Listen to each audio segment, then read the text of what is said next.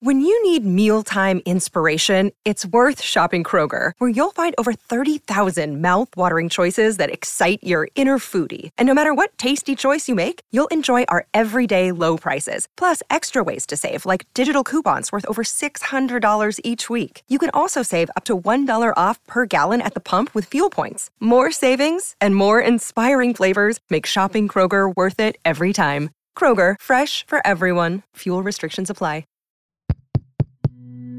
This show is part of the Head Stuff Podcast Network. This is how it's always been. I'm on the outside looking in. Welcome to Double Love, the podcast in which we explore the strange and terrifying world of Sweet Valley High, book by book. I'm Anna Gary. I'm Karen Moynihan. And this week, we bid the denizens of Sweet Valley, beware the babysitter. Has it ever been more strange or more terrifying than Oh my God. it is at the minute? It really hasn't. And we haven't even hit the evil twin yet. Oh God. Well, I guess as usual we start out with tagline and blurb. Karen, can you share the single tagline? It's a good one. Oh, what a tagline though, in fairness. If you're going to have a short one, make it this one. It is simply, Margot makes her move. She does. She makes several moves, to be fair. And she still has no chill, just in case you're wondering, listeners. God, still hanging on by a thread, and it's fucking great. Well, here's the full blurb. Margot, I love, by the way, her name is printed in bold on the back. Margot is making herself right at home in Sweet Valley, setting her evil scheme in motion. She's got herself a job at the daycare centre, worryingly easily. There's just, no vetting whatsoever being done in this Christ, not in the slightest.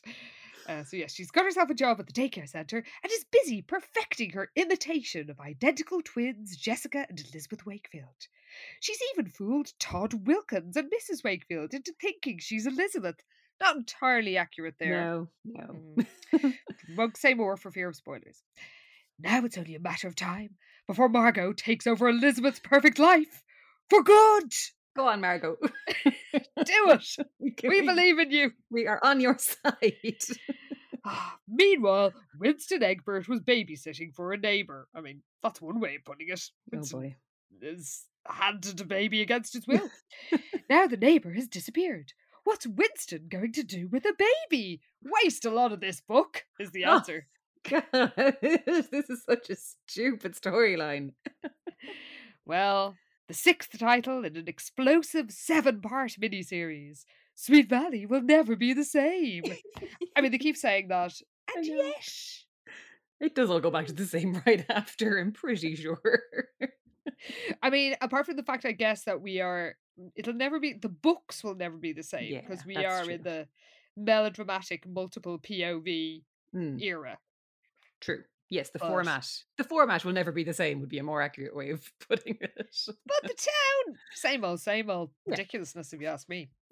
But what is not the same is of course the covers, and this I think is the wedding we were all a bit underwhelmed by, I feel, but this is good. It is. I mean, it's got Margot on it, so you can't go wrong. Although, well, I've said that. However, she also looks nothing like a Wakefield, which is kind of, maybe she's employing some prosthetics or something in her many disguises. Her bag of tricks is ever expanding. She's got a fake nose and a fake chin. Maybe that's what's happening. Well, at one stage in this book, she does sort of lay out all her disguises, and they cover her entire bed. So I guess there's a lot of stuff in there. She's well equipped, we know that much. But yes, anyway, look, it's Margot in the foreground, like giving out to a little boy. He's very cute. He's got a sad little face. He's a very 90s child. Like he looks he's about to be in a Home Alone spin-off or something. Like he's got the full-on bowl cut, a little stripy polo shirt, red and white stripes, jeans, Converse, like very cute. Then yes, Margot is then dressed in like a pale blue jumper or like sweater, Yeah. and jeans and runners, and we are told what kind of stuff she wears in her like daycare employee disguise, and that's really not the vibe. This is a more preppy look, or it's more of an Elizabeth Wakefield look actually, in terms of the Yes. clothes.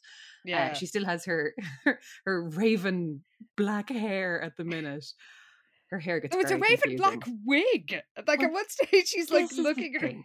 I'm not going to spoil it, but it's like wigs within wigs. Her hair basically has its own fucking subplot and personality. I don't know what the hell is going on there. But yeah, so she's like shaking her finger at this little kid, being mean to him, as she is wont to do with kids, unfortunately. It's like the one bad thing about Margot, she's murdering children. Oh, true. And she almost murders a child in this. Well, those pesky kids are going to get in the way, though, so it's going to be okay. Yeah. She is still great. But yeah, so yeah, it's a great cover. It just doesn't really look like Margot, because she doesn't look like a Wakefield. But then kind of off to the side, because we've got this kind of collage vibe still going, we've got Liz and Todd reunited.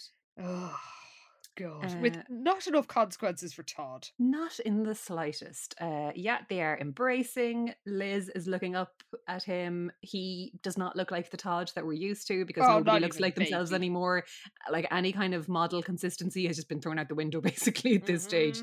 We're doing well to make sure the Wakefields look like themselves at this point. And Liz seems to be mixing it up with her hair accessories, because rather than barrettes, it looks like she's actually wearing like a hairband, like a 90s like Alice band. So that's an interesting departure for her anyway. But yeah, so like it's a good cover. I just wish Margot looked more like she's supposed to.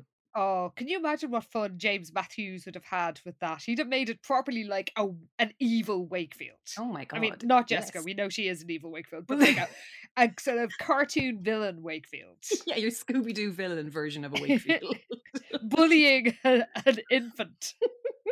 It's what she does. Well, we're going to find out exactly how she does it, because I guess we'll get going with Beware the Babysitter, and we begin at the beach where Liz is in top form and looking good. She is, and Enid is very much appreciating the view. Isn't she? Enid is so in love with Liz in this book. It's hilarious. Like we've alluded to it. Like, I mean, yeah, everyone else has been saying it for ages, but in this book, it's like, oh my God, she fancies the whole of Liz. Like, she loves her. Because it is literally just Enid lying on the beach, admiring Elizabeth as she comes out of the sea, like she's a Bond girl. Basically, Liz is looking great. She's in great form. And Enid's delighted for her to see her kind of back to her old self. Yes, apparently she looks sexy, but in an understated way. And this is all Enid's point of view, so it's like, yeah, she totally is in love with her friend. Indeed. Well, yeah, we get a recap of the entire miniseries so far, including a reminder that Liz's drunkenness is still a mystery. So, you know, they're not a thread drop. And yeah, as you say, Enid's delighted for her, because she's looking to the future. We cut to the mountains, where Jessica is lamenting the state of her relationship with Liz to James, and he asks, you know, how things were before the recent tragedies, and she gives us a nostalgic twin comparison. I like how we're getting twin comparisons from different people in these books. It's not like the narrator; it's actual characters. That's true, actually. Yeah. Yeah, because she kind of reminisces about how wonderful things were before all this messiness, how they were always each other's closest friends. And even though, you know, they might not have got along all the time, like it is genuinely just the twin description just coming out of Jessica's mouth this time. Yeah. But yeah, she mentions that like they look so much alike that their brother calls them Clone 1 and Clone 2. But we're as different as two people can be. It's like, thank you, Jessica. This is very helpful. And James is like, how are you different? It's like, oh, don't get her started, James. Allow me to launch into my thesis. And even unconvincingly, or maybe it's just that he has really gone too far with asking all the questions, Jessica is starting to think it's a bit weird that he just wants to listen to her talking about herself. It's like, you can't possibly be interested in hearing me babble on for hours about myself. But James is like, I want to know everything about you. And he's so amazing. She actually feels guilty about her past crimes. Yeah, one of these rare little fleeting moments of guilt from Jessica. But she kind of, again, hardens against Liz and is like, this was all her fault. So yeah, James, like, he's being very reassuring. And it is funny because anytime she does have like any kind of momentary doubts about how kind of unusual it is that all he does is listen to her talk about herself, she's just kind of appeased immediately by him going, yes, but you're amazing. And she's like, yeah, no, I am. You're right. Okay. This is totally normal. But she does say, after she talks about how great she and Liz were in her golden period before the jungle prom days, she says she doesn't recognize herself now. She's all sort of insecure and miserable, and he says he's got a cure that's guaranteed to make her feel better, and he lures her up to a rocky outcrop through the trees. We come back to the beach, and Liz is possibly literally flying high. She's like, she's laying it on very thick, isn't she, about how wonderful everything is? Because literally it cuts back to Liz and Enid at the beach, and it's like, life is great, exclaimed Elizabeth. Which is a really odd thing to just randomly exclaim when you're hanging out with your friend. Especially after you've just, like, been in a fatal car crash and been on trial for manslaughter. Like, yeah, it's like, you know, life is maybe looking better now than it was, but yeah, great is a bit of a sweeping statement for the state of things right now.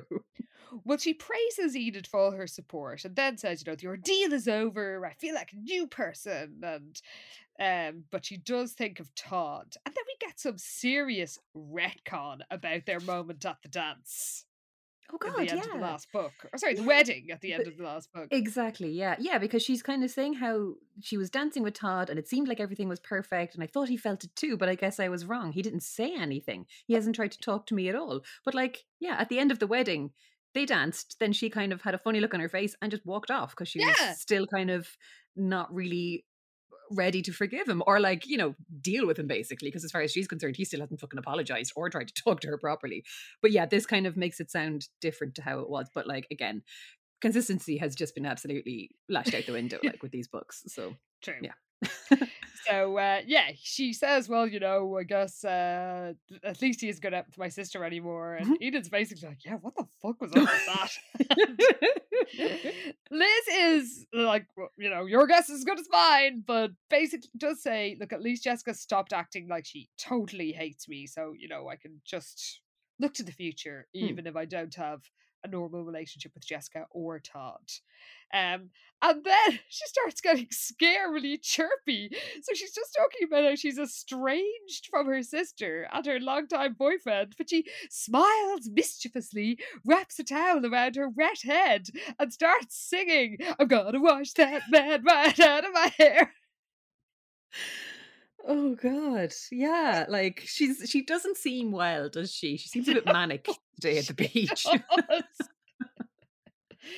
Well, Enid changes the subject and brings up yet another giant fiesta that's taking place. You know, nature is healing. Sweet Valley is back to having ridiculously elaborate parties on the regular. So that's how you know things are going back to normal. Because yes, Olivia Davidson is currently throwing a costume ball with her very creepy new boyfriend Harry that we, I don't know, met a couple of books ago after we have finally fucking ditched the Olivia and Nicholas are besties plot line. But yeah, Harry is obviously still on the scene. Yeah, so they're going having this big elaborate masquerade ball basically. Yeah, like, oh God. But yeah, Enid is gonna go as Liz's date to it. Yes, because of course, yeah, they are both dateless. You couldn't possibly attend a party on your own. Or just like with your friends. You have to have, they're like Noah's Ark animals. They go 2 by 2 wherever they go. Because yeah, Hugh, she is still going out with Hugh, by the way, but he has to go to his cousin's bachelor party. And yeah, they're impressed by the crazy stalker Harry. Like Enid says, he does have a flair for the dramatic. Olivia's lucky. No guy has ever wanted to meet me enough to make up a phony arts foundation and invite me to speak in it just to get me to come to his house. Good, Enid. That's a lucky escape. That was not a cute story. That was very worrying.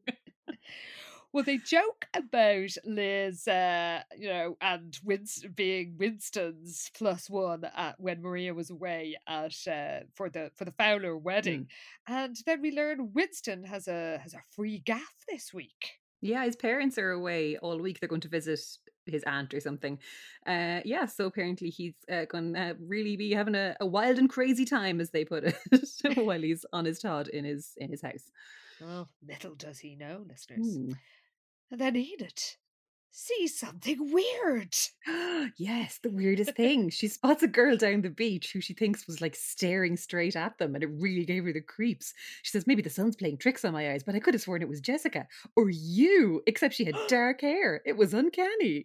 And Liz is kind of like, oh, it was, I'm sure it was nothing and you're imagining things, but at the same time, she does remember the recurring nightmare that she was having back when she was being psychic about Margot, like at the start of this ridiculous series. When she was fucking hearing trains because the castle was suddenly beside the railroad tracks, and she was having dreams about this girl by a lakeside who looked like Jessica but like had this cold look in her blue eyes, and then like stabbed her with a butcher knife.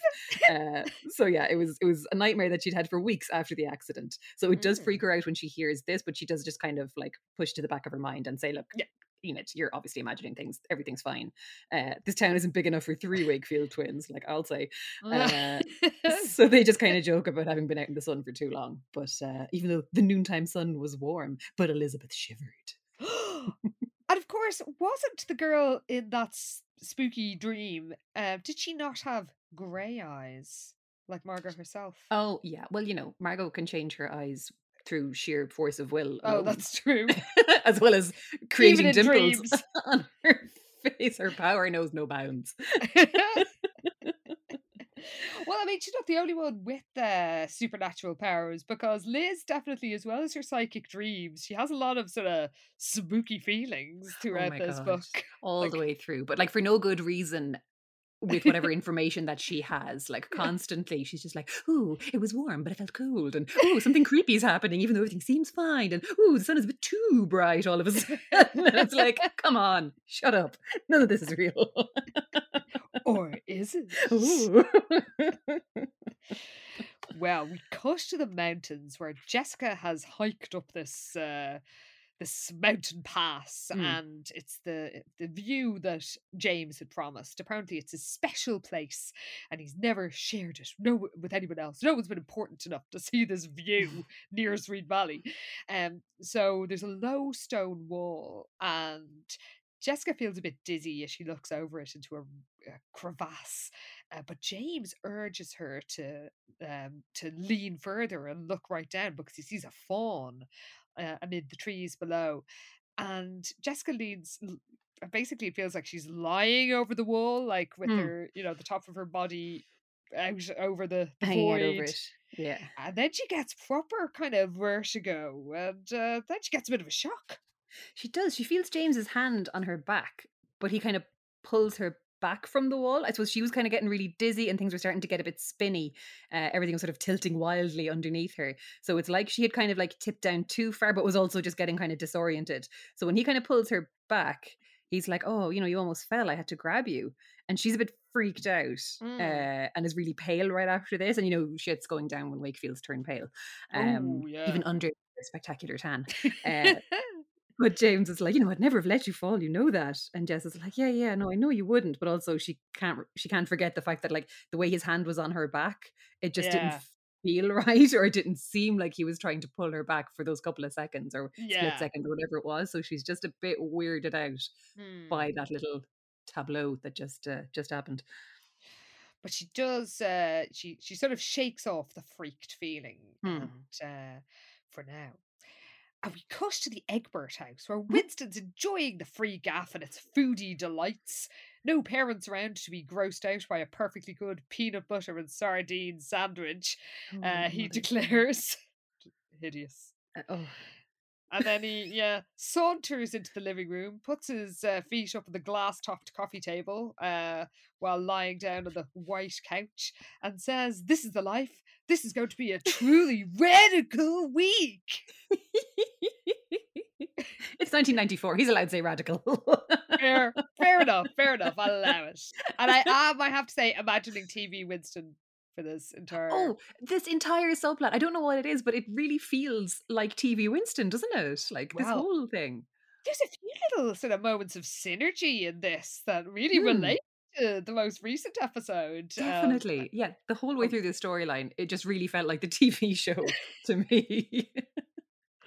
Well, the doorbell rings, and it's the most irresponsible woman in Sweet Valley, which is saying something given Project Youth's hiring practices. That is tough competition, but she is a front runner in this book for sure. Yes. Social services should be called on this woman right now. Jesus, like this is so ridiculous. Yeah. This whole storyline is ridiculous. So and unfortunately, we just have to roll with it. But yeah, so she's this like relatively new neighbor in the area who she's moved in a few weeks earlier, and she kind of talks a mile a minute as well. So Winston never really gets a chance to get a word in at any point. So she kind of, when he answers the door, she's like, "Oh, I've got a tremendous favor to ask you." And she kind of introduces herself, saying she's just moved here and her husband and her are like renting a house around the corner. She kind of babbles on anyway, but says that what is it? Her plane is leaving. She has to leave basically. And she's already late, and then explains the absolutely ridiculous situation that she's in, which is that her husband is a journalist who's currently in Central America, and there's been one of those coups, when they take over the government. One of those coups? I mean, do you mean one of the ones sponsored by the CIA? The CIA! Within Central America. My thoughts exactly. One of those American sponsored CIA coups in a different country that you just fuck everything up. The usual. But anyway, so apparently her husband is trapped because the hotel was taken over by terrorists and his passport was in the room, so that he's stuck in customs and can't get back into the States.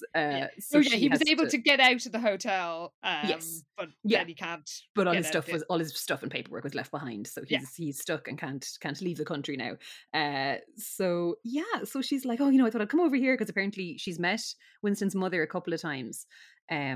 So she decides that Mrs. Egbert is the perfect person to look after her baby daughter Daisy overnight while she travels to this random Central American country that's never actually named to bring her husband his birth certificate, so he'll be allowed to leave the country. To get the CIA to lend a hand, they'd be able to get him out. This is their fucking mess. But so the upshot of it is that there's this 8-month-old baby of hers that she basically just like hands over to Winston and is like, "Okay, cool, here's a bag of her stuff, bye. I'll be back tomorrow." Like, he didn't even get to explain that his parents aren't there. It's an absolute mess. Yeah. But this is one of my bugbears in any TV show or film where somebody is misunderstood or needs to say something to explain, they're being given out to say, or they're being told something, and they could easily sort out any confusion by just forcing a word in. And they're just like, but, like, he needs to just start fucking speaking. You could you could tell he didn't grow up in a large family, because we have no way too often. But, like, it's ridiculous that he lets this woman who is clearly wildly irresponsible if she is handing over a baby to a teenage boy she doesn't know. Yeah, it's like without checking any adults are in the house. This is the thing. The whole thing is so stupid. But yeah, she is wildly irresponsible. Literally just hands this baby over to him and is out of there. And Winston's left standing there going, "What the fuck am I going to do now?" Because it's like, before Winston knew what was happening, he was holding the warm, squirming thing. That's not a very nice way to describe baby. Sounds really gross, doesn't it? And also, I mean, if anyone knows who has looked after a baby, the first time I looked after my nephew on my own entirely, and I had known him since the day he was born, he lost his fucking rag and just screamed and screamed, and I had to walk him around Dublin city centre for an hour, 2 hours until his parents came back.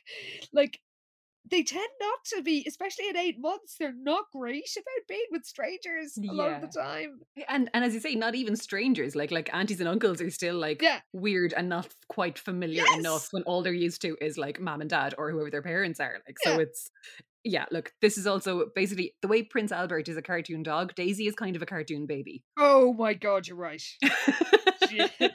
So just picture TV Winston holding an animated baby. Oh my God. Yes, an old school animated baby. Yeah. That's pretty much it. Isn't it? It's like that is what this whole storyline is. I kind of like this storyline better now. I'm seeing sort of Who Framed Roger Rabbit kind of vibes. Exactly that baby, but as a baby and not the like old-timey gangster that he actually with the cigar. No, so that baby in baby mode, and yeah.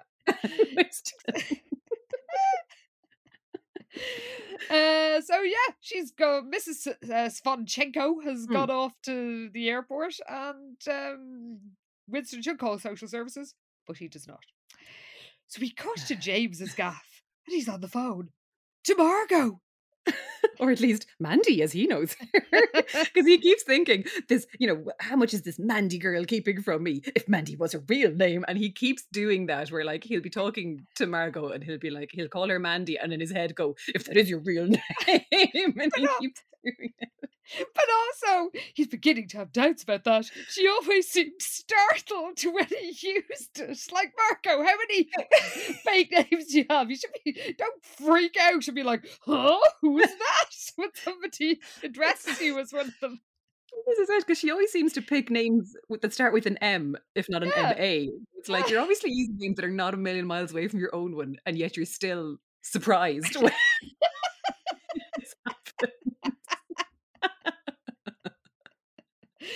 Well, she's surprised and unimpressed by James. Says, I hired you to go out with Jessica because I need to know everything there is to know about the Wakefield twins, especially Elizabeth. I mean, why didn't you want her to get together with Elizabeth then, to make more sense? I mean, truly, yes.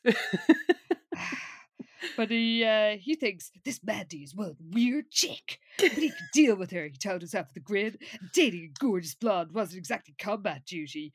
And we're told he'd handled enough of these kind of jobs to know not to ask too many questions. What sort of jobs? Seem like a gigolo. I mean, up until now, it seemed like he was a dirt bike racer, but like professionally, because he was, kind of like derisive of like going on Jessica's little charity one in the last book, or that was below him basically, because he's a bigger league player than that. And now he just randomly takes on these weird cash jobs to question mark something to do with girls. I don't know. Well, he's done many of these jobs before, apparently. Well, he reassures Mandy that Jessica is like putty in his hands, and he tells about what happened yesterday in the mountains. He says he was trying to see if she trusts him completely, and she does. But, she thinks I was trying to save her, but I could have killed her if I wanted to. And Margot goes, let's leave that to the experts, because again, she has no chill. She keeps just blurting stuff out, and it's like, Margot, we are rooting for you so hard. You just need to keep up your end of the bargain and be even at like 4% more chill, please. Well, he tells Margot that Jessica seems to like act as if she feels guilty about Sam's death. And Margot's like, that doesn't make sense. Jessica Wakefield doesn't strike me as having enough backbone to kill anybody. And James is like, heck no, Jessica's a sweet kid. They do not know her at all.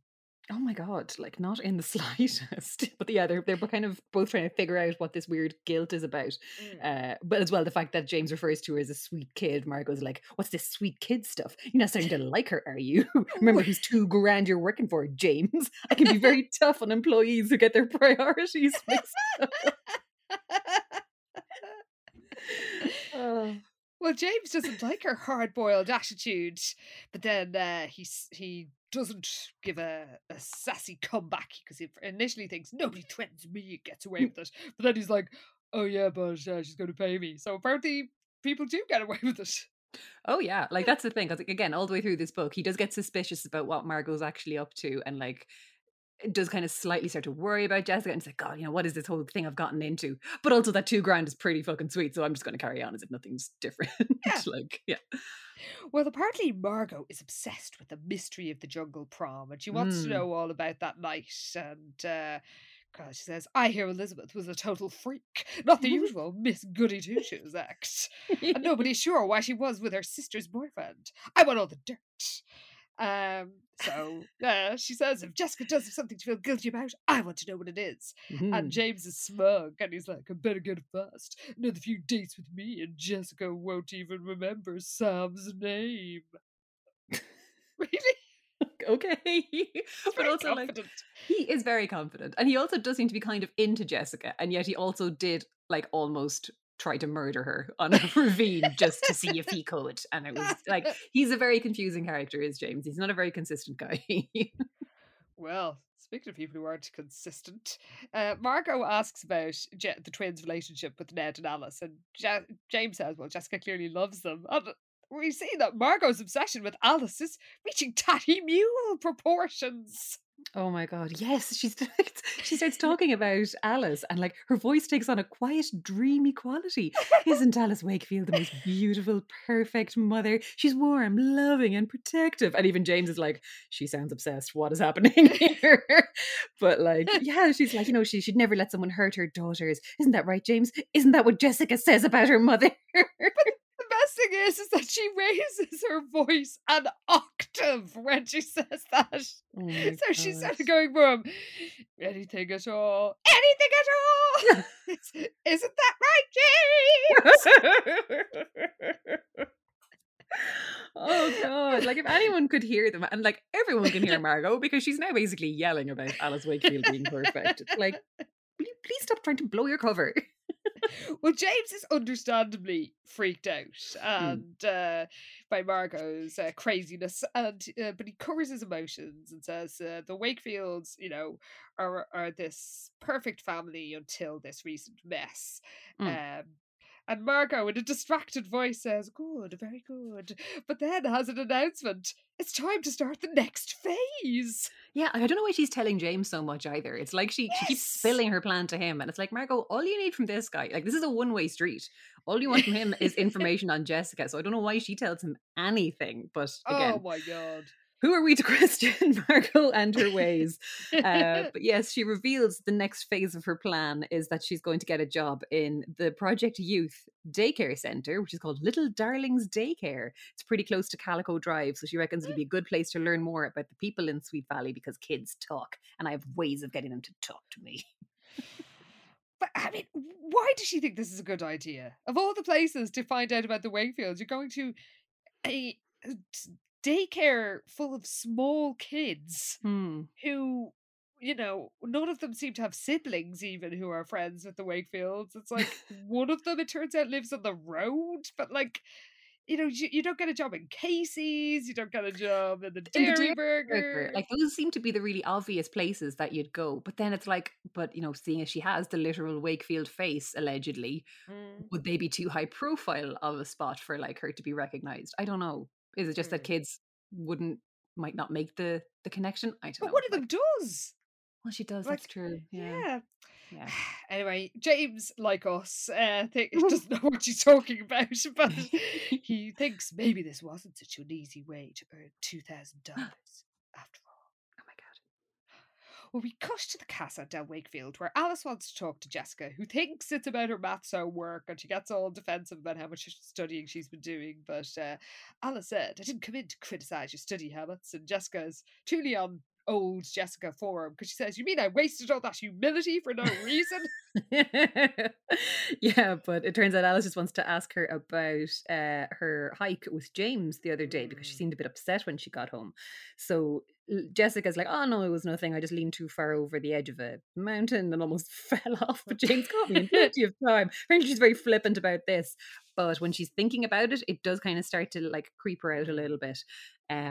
So her mom, like Alice, in fairness, she is kind of gone back into somewhat reasonable parenting mode. Yeah. Because, the bar is on the floor with these two, however. But It really is. she's making an effort because she just lets Jess know that, look, that her and Ned are a little concerned because she's been through such a terrible time and they don't want to see her hurt again. So they're worried she might be moving a little fast with James because I suppose he's older as well. So he's 18 apparently. And they're like, yeah, but he doesn't go to school. And Jess is like, well, he graduated last year. So I'm sure he's saving up for money. Because like Jess doesn't know anything about James other than the fact that he rides dirt bikes. But yeah, so I think Alice is basically saying, look, just don't have sex with him is the gist. Yes. And Jess insists that he's a perfect gentleman and she has nothing to worry about. So then Alice is like, okay, well, that's all fine then. And so she helps her with her homework and it's all good. We cut to the boarding house and Margot has another one of her headaches. We're told she'd been having these headaches for some time now, ever since she started hearing the voices that spoke only to her.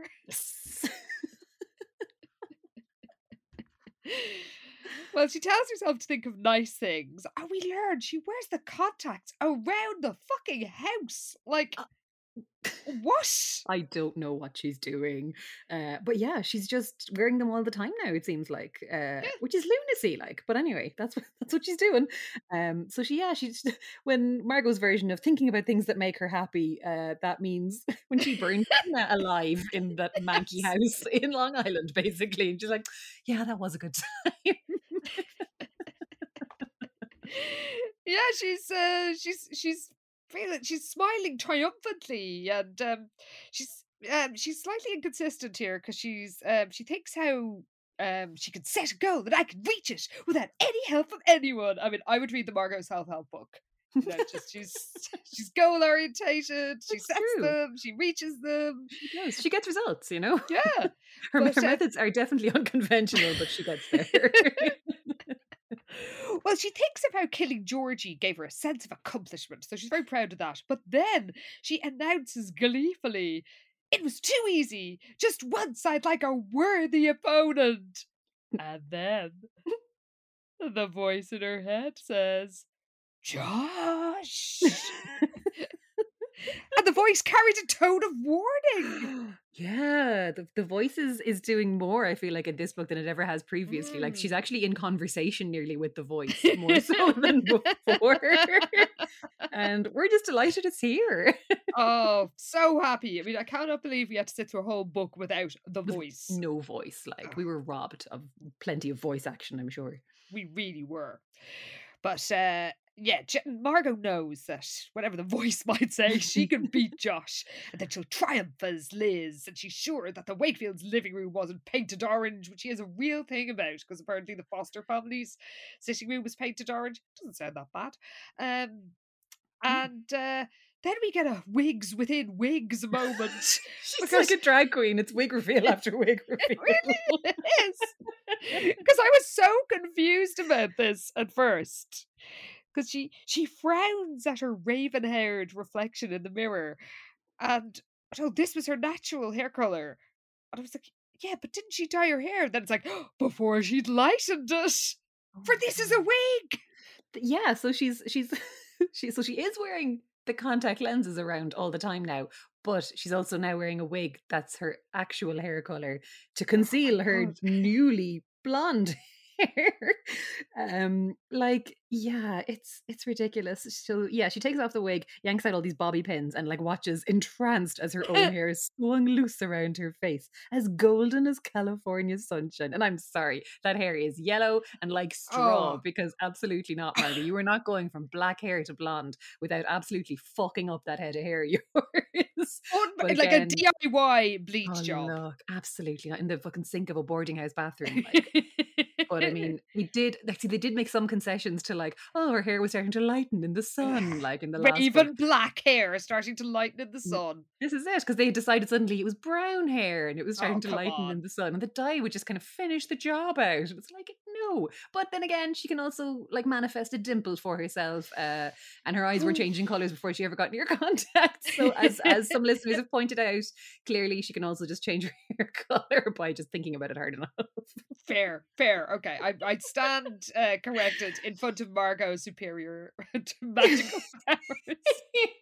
She's like one of the girls in The Craft. She's just constantly doing glamours on her own hair. Now, that would be a crossover I'd like to see. There you go. Oh my god, imagine Nancy versus Margot. Holy shit. Oh. Write that fanfic, listeners. We need it. Well, Margot, no, she needs to look like Elizabeth and not Jessica. And that can only mean one thing. Barrettes, baby.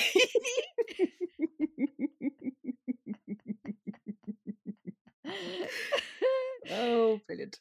Yeah, she smiles as she holds her hair back above her ears as if she was going to hold them in place with barrettes. And she thinks she looked exactly like Elizabeth. Of course, this was still too soon to become Elizabeth. But it was just about time to create Marla Field. Fucking great. I do enjoy that she's gone with Field as a surname here, much like Jessica with her Jessa Fields phase. Yes. Great. She's having fun with the surnames in this one, and you ain't heard nothing yet, listeners. There is a headline name to come. It's better than you could possibly imagine if you have not reread or read this book in anticipation of this episode. But yeah, she turns to the bed where, as mentioned earlier, she has spread out her wares, her entire disguise range, and she chooses a brown curly wig and a pair of big glasses, the tinted kind that turn darker in sunlight. And apparently she's already collecting copies of the clothes she'd seen both the twins wearing. How much was that old lady carrying in her bag when she strangled her? Because Margot has unlimited funds. She does. She is splashing the cash. I mean, she is doing a bit of shoplifting here and there as well, though. So maybe she's just making all the bits. Yeah. But we she do also learn later on she has spent a shitload of money on something. That is true. Yeah. Well, she did pawn all that jewelry. Oh, so she did. So she had some cash. I know. Yeah. You know, and she famously ate absolutely nothing except for like maybe one bar of chocolate on a bus ride that took about 4 days when she wasn't angrily throwing sandwiches out the window. I was going to say, she certainly didn't eat any sandwiches. For sure. Sandwiches in the colour orange. Just don't even bring them up around Margot. She will stab a bitch. Well, she's not going to wear her Wakefield lookalike clothes for this job because apparently Marla Field will wear gauze skirts and loose cotton tops. Nothing like Margot on the cover. Apparently it'd be inconspicuous and different enough from either Wakefield to discourage comparison. So she's gets an outfit. She lays out an outfit for her job interview the next morning, and we discover that she has rented a typewriter to write the most camp fake reference ever. Oh my god, this is amazing. She like, again, she's just like talking out loud to herself, and as she's typing away, she's like, rave reviews for Miss Marla Field, age 20, from her former employer. Just like reads occasional passages out loud, and it's like 8-year-old Georgie will never have another babysitter like her. She touched all of our lives forever. Georgie loved her inventive games and picnics at the lake, even taught him how to swim. Margot chuckled at that line. I'd highly recommend Marla for any job that involves taking care of children. I take care of them, all right. My notes here to say, I love this crazy bitch. Oh, stunning. She's iconic. Like, I'm so into Margot. She's great. I love how she's basically like, if any suspicion or anything comes up that links her to like the murders, she's just leaving a massive fucking paper trail. It's like the in-joke filled reference. She's having way too much fun with this reference letter. I was kind of surprised she's literally using the actual names of like people in the family where she murdered their kid. It's like, what are you doing, Margot? You're so good at fake names. Just make up more fake names for this. I mean, listeners, do tell us. I would have thought that an 8-year-old being drowned by the nanny would have made national news in the 90s, but maybe not.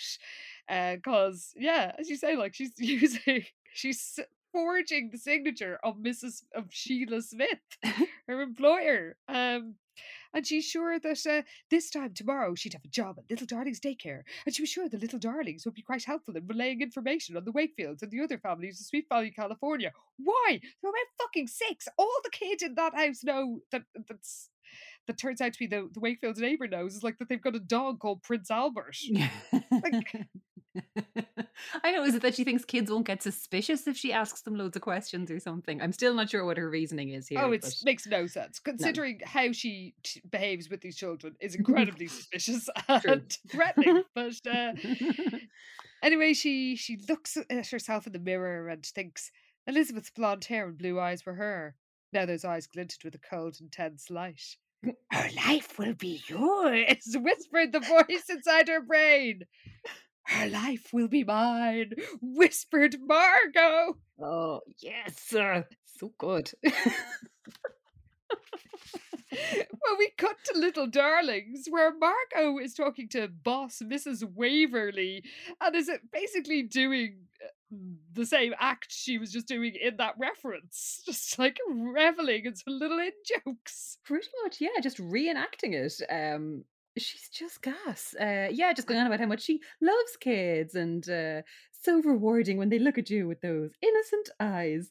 And as I think it was Laura Kate Diva ahead of time just sent on a screenshot of Margot talking about how this woman is an old bag and she's eating out of the palm of my hand. She put it, all I have to do is smile a lot and wax poetic about the snivelling little carpet slugs. So mean, Margot. So mean, but also carpet slug. It's like, that sounds kind of nice. Like, just kind of hanging out, rolling around on the carpet. Like, that sounds very peaceful. I could roll with that. Well, Mrs. Waverly says, I just love watching small children play. With matches, Margot almost replies aloud. Come on, Margot.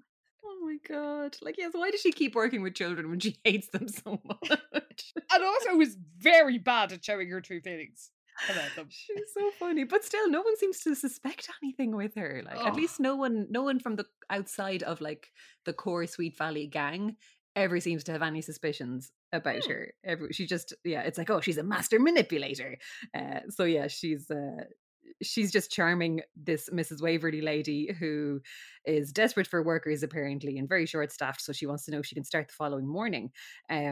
But she's going to have to ring Mrs. Smith, of course, for her reference. So Margot, and again, wildly, it seems like Margot has actually given Sheila Smith's actual fucking number on this thing, because it's like Margot thought fast and like explains that the Smiths are out of the country because she's looking for Victorian jewellery in England and she's an antiques dealer and all this, and she'll be home in 3 weeks.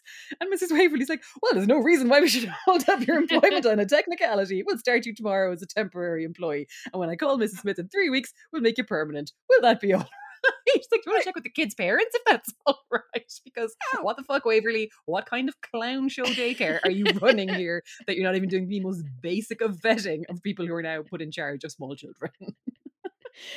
I mean, I guess it's of a, fits in with the general vibe of Project Youth, where they have people counselling vulnerable teenagers with like an hour and a half of training or whatever it was. Very true, yeah.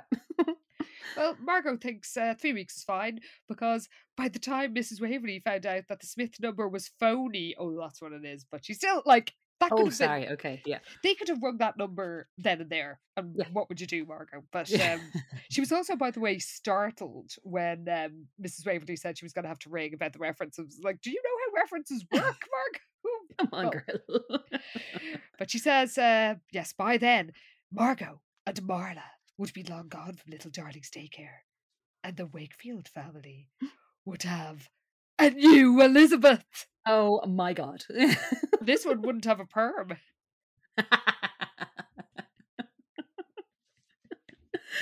Oh God, brilliant. Well, meanwhile, Elizabeth is walking home from school, and again, I guess it's because she feels Margot making her the next stage in her plan. She suddenly has a weird sort of spooky feeling. But then Jessica pulls up and offers her a lift, and Liz feels her tension melt away. Yeah, and again, the Jeep is here. Oh my God. The inconsistency about this Jeep is driving me insane. It's crazy what the crack is with this Jeep. Because yeah, apparently Jessica has just been bopping around in the Jeep ever since this horrible accident. Apparently it had been in the repair shop for some time. And the Jeep had been Jessica's domain since that terrible night. Like, first of all, why would she even want to be anywhere near the Jeep that her boyfriend died in? Makes no sense. None. And also, there was a whole fucking big deal about how the Jeep was a write-off in a previous book and Jess had been driving Alice's car. Yes. And now suddenly the Jeep is back in action and apparently has been the whole time. Like, I'm really hung up on this Jeep nonsense. I know, me too. But anyway. Basically, yes, Jessica's offering Elizabeth a lift. And they actually have a conversation. Like, Jessica asks if she's okay, and she's like, "Oh, I know, it's a bit strange to be back in the Jeep again." It's like, you fucking think. But then Jessica tries to kind of be normal. She's like, "Oh, it's pretty boring driving home alone. Nobody to complain about," as the latest pop quiz in French class. And Liz sort of grins at her and says, "Oh, I'm glad I'm good for something." You know, Liz Wakefield's punching bag, sounding board, and complaint department. I mean, that seems slightly passive aggressive, but still, it's taken in good faith. Yeah, I thought the same thing, but yeah, apparently this is all fine. And yeah, Jessica's kind of trying to be normal as well, and kind of asks her about what she's going to wear to Olivia's party. But yeah, Liz she doesn't know. She hasn't decided yet, or needed to trying to think of something cool. And then yeah, Jess apparently hasn't decided on hers either, but reveals that Amy is going to be Cleopatra. Yes. But after that, the chat fizzles out and Liz is frustrated. But then they finally have an actual breakthrough. Like, Liz takes a deep breath and says, "How have things been with you?" And Jessica turns to her looking grateful and says, "Okay." And Liz realizes that Jessica has wanted to break through this awkwardness and says, you know, she feels better about herself since she got together with James. And Liz says, "Look, you don't have anything to feel bad about." But Jessica finally says, "Don't blame yourself. The accident wasn't your fault." And Liz says, "That you thank you.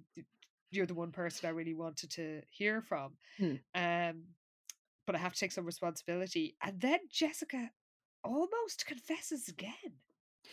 Yeah, this is it, because Liz is, blaming herself, saying that, if I was drinking, I'd no business driving, I should have known. And then Jessica's like, you'd no way of knowing. And she kind of stops herself. And of course, Liz wonders what she was going to say, because there's even like a flash of guilt in Jessica's eyes. But Liz is like, well, what would she have to blame herself for? And can't really figure out what the story is. And that maybe Jessica's just feeling guilty about dating Todd right after. But again, that just makes her think about Todd and how, everything is over there. And now she's just going to focus on trying to improve things between her and Jessica. Yeah. And because, of course, this psychic twin connection, Jessica basically says, "You think about Todd." And Liz says that she's through with him and she forgives Jessica. She says, "I'm not mad anymore about you and Todd." And she actually admits to herself that she was kind of a bit, but she'll get over it. Yeah. So it's still a bit awkward. So they then just change the subject and start talking about Winston and his free gaff. And Jessica's sure he's having the time of his life. But he is not.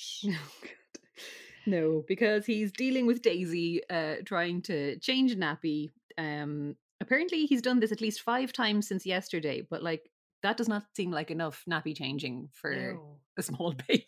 That baby's been there like 24 hours. Yeah. And also, they've run out of formula, so she's just giving the baby milk. Like, I don't know what he is feeding this baby, but it's a miracle. This baby will be shitting all over the like. This is going to be bad. Like, this baby is barely on solids. Truly, the baby's put on apple juice at some point, and I was just like, "Oh, that seems like a terrible idea." Baby just crawling across the ceiling, buzzing off her head on sugar. Well, apparently Mrs. Zvichenko only left enough formula for one night, and he says, "Why did I let your wacky mother talk me into this, Daisy?" I mean, you literally didn't say a word in protest, but it was quite frustrating. And he's out of his depth. He says, "I'm sorry, Rugrat. I just don't do babies. You know what I mean?" And Daisy kicks his glasses off, but then they kind of bond. They do a bit, yeah. Yeah, because she's kind of like babbling away in like cartoon baby talk, matching Winston's tone apparently when he's just said something. It's like, yeah, okay, come on now, lads. But yeah, they kind of, he kind of has like nice little moments with her. She grabs his finger and he's like, no, okay, that's actually kind of cute.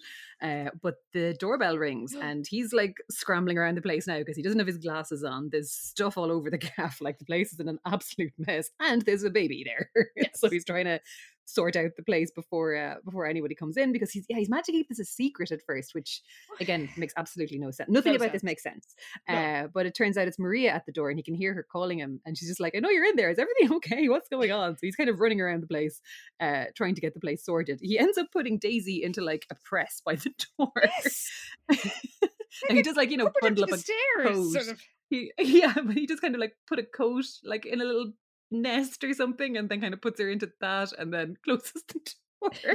Daisy seems chill enough about it anyway, but he answers the door to Maria and kind of tries to get rid of her, but she's not really having it. So she just walks in and is just like, what is that smell? What's going on in here? And then she can hear gurgling and, a baby in the press. And she's like, what is this? Well, you'd think she'd be like, what is this? But apparently straight away she's on her knees cuddling the baby and babbling softly instead of being like, Winston, what the fuck is this baby doing? Where does this baby come from?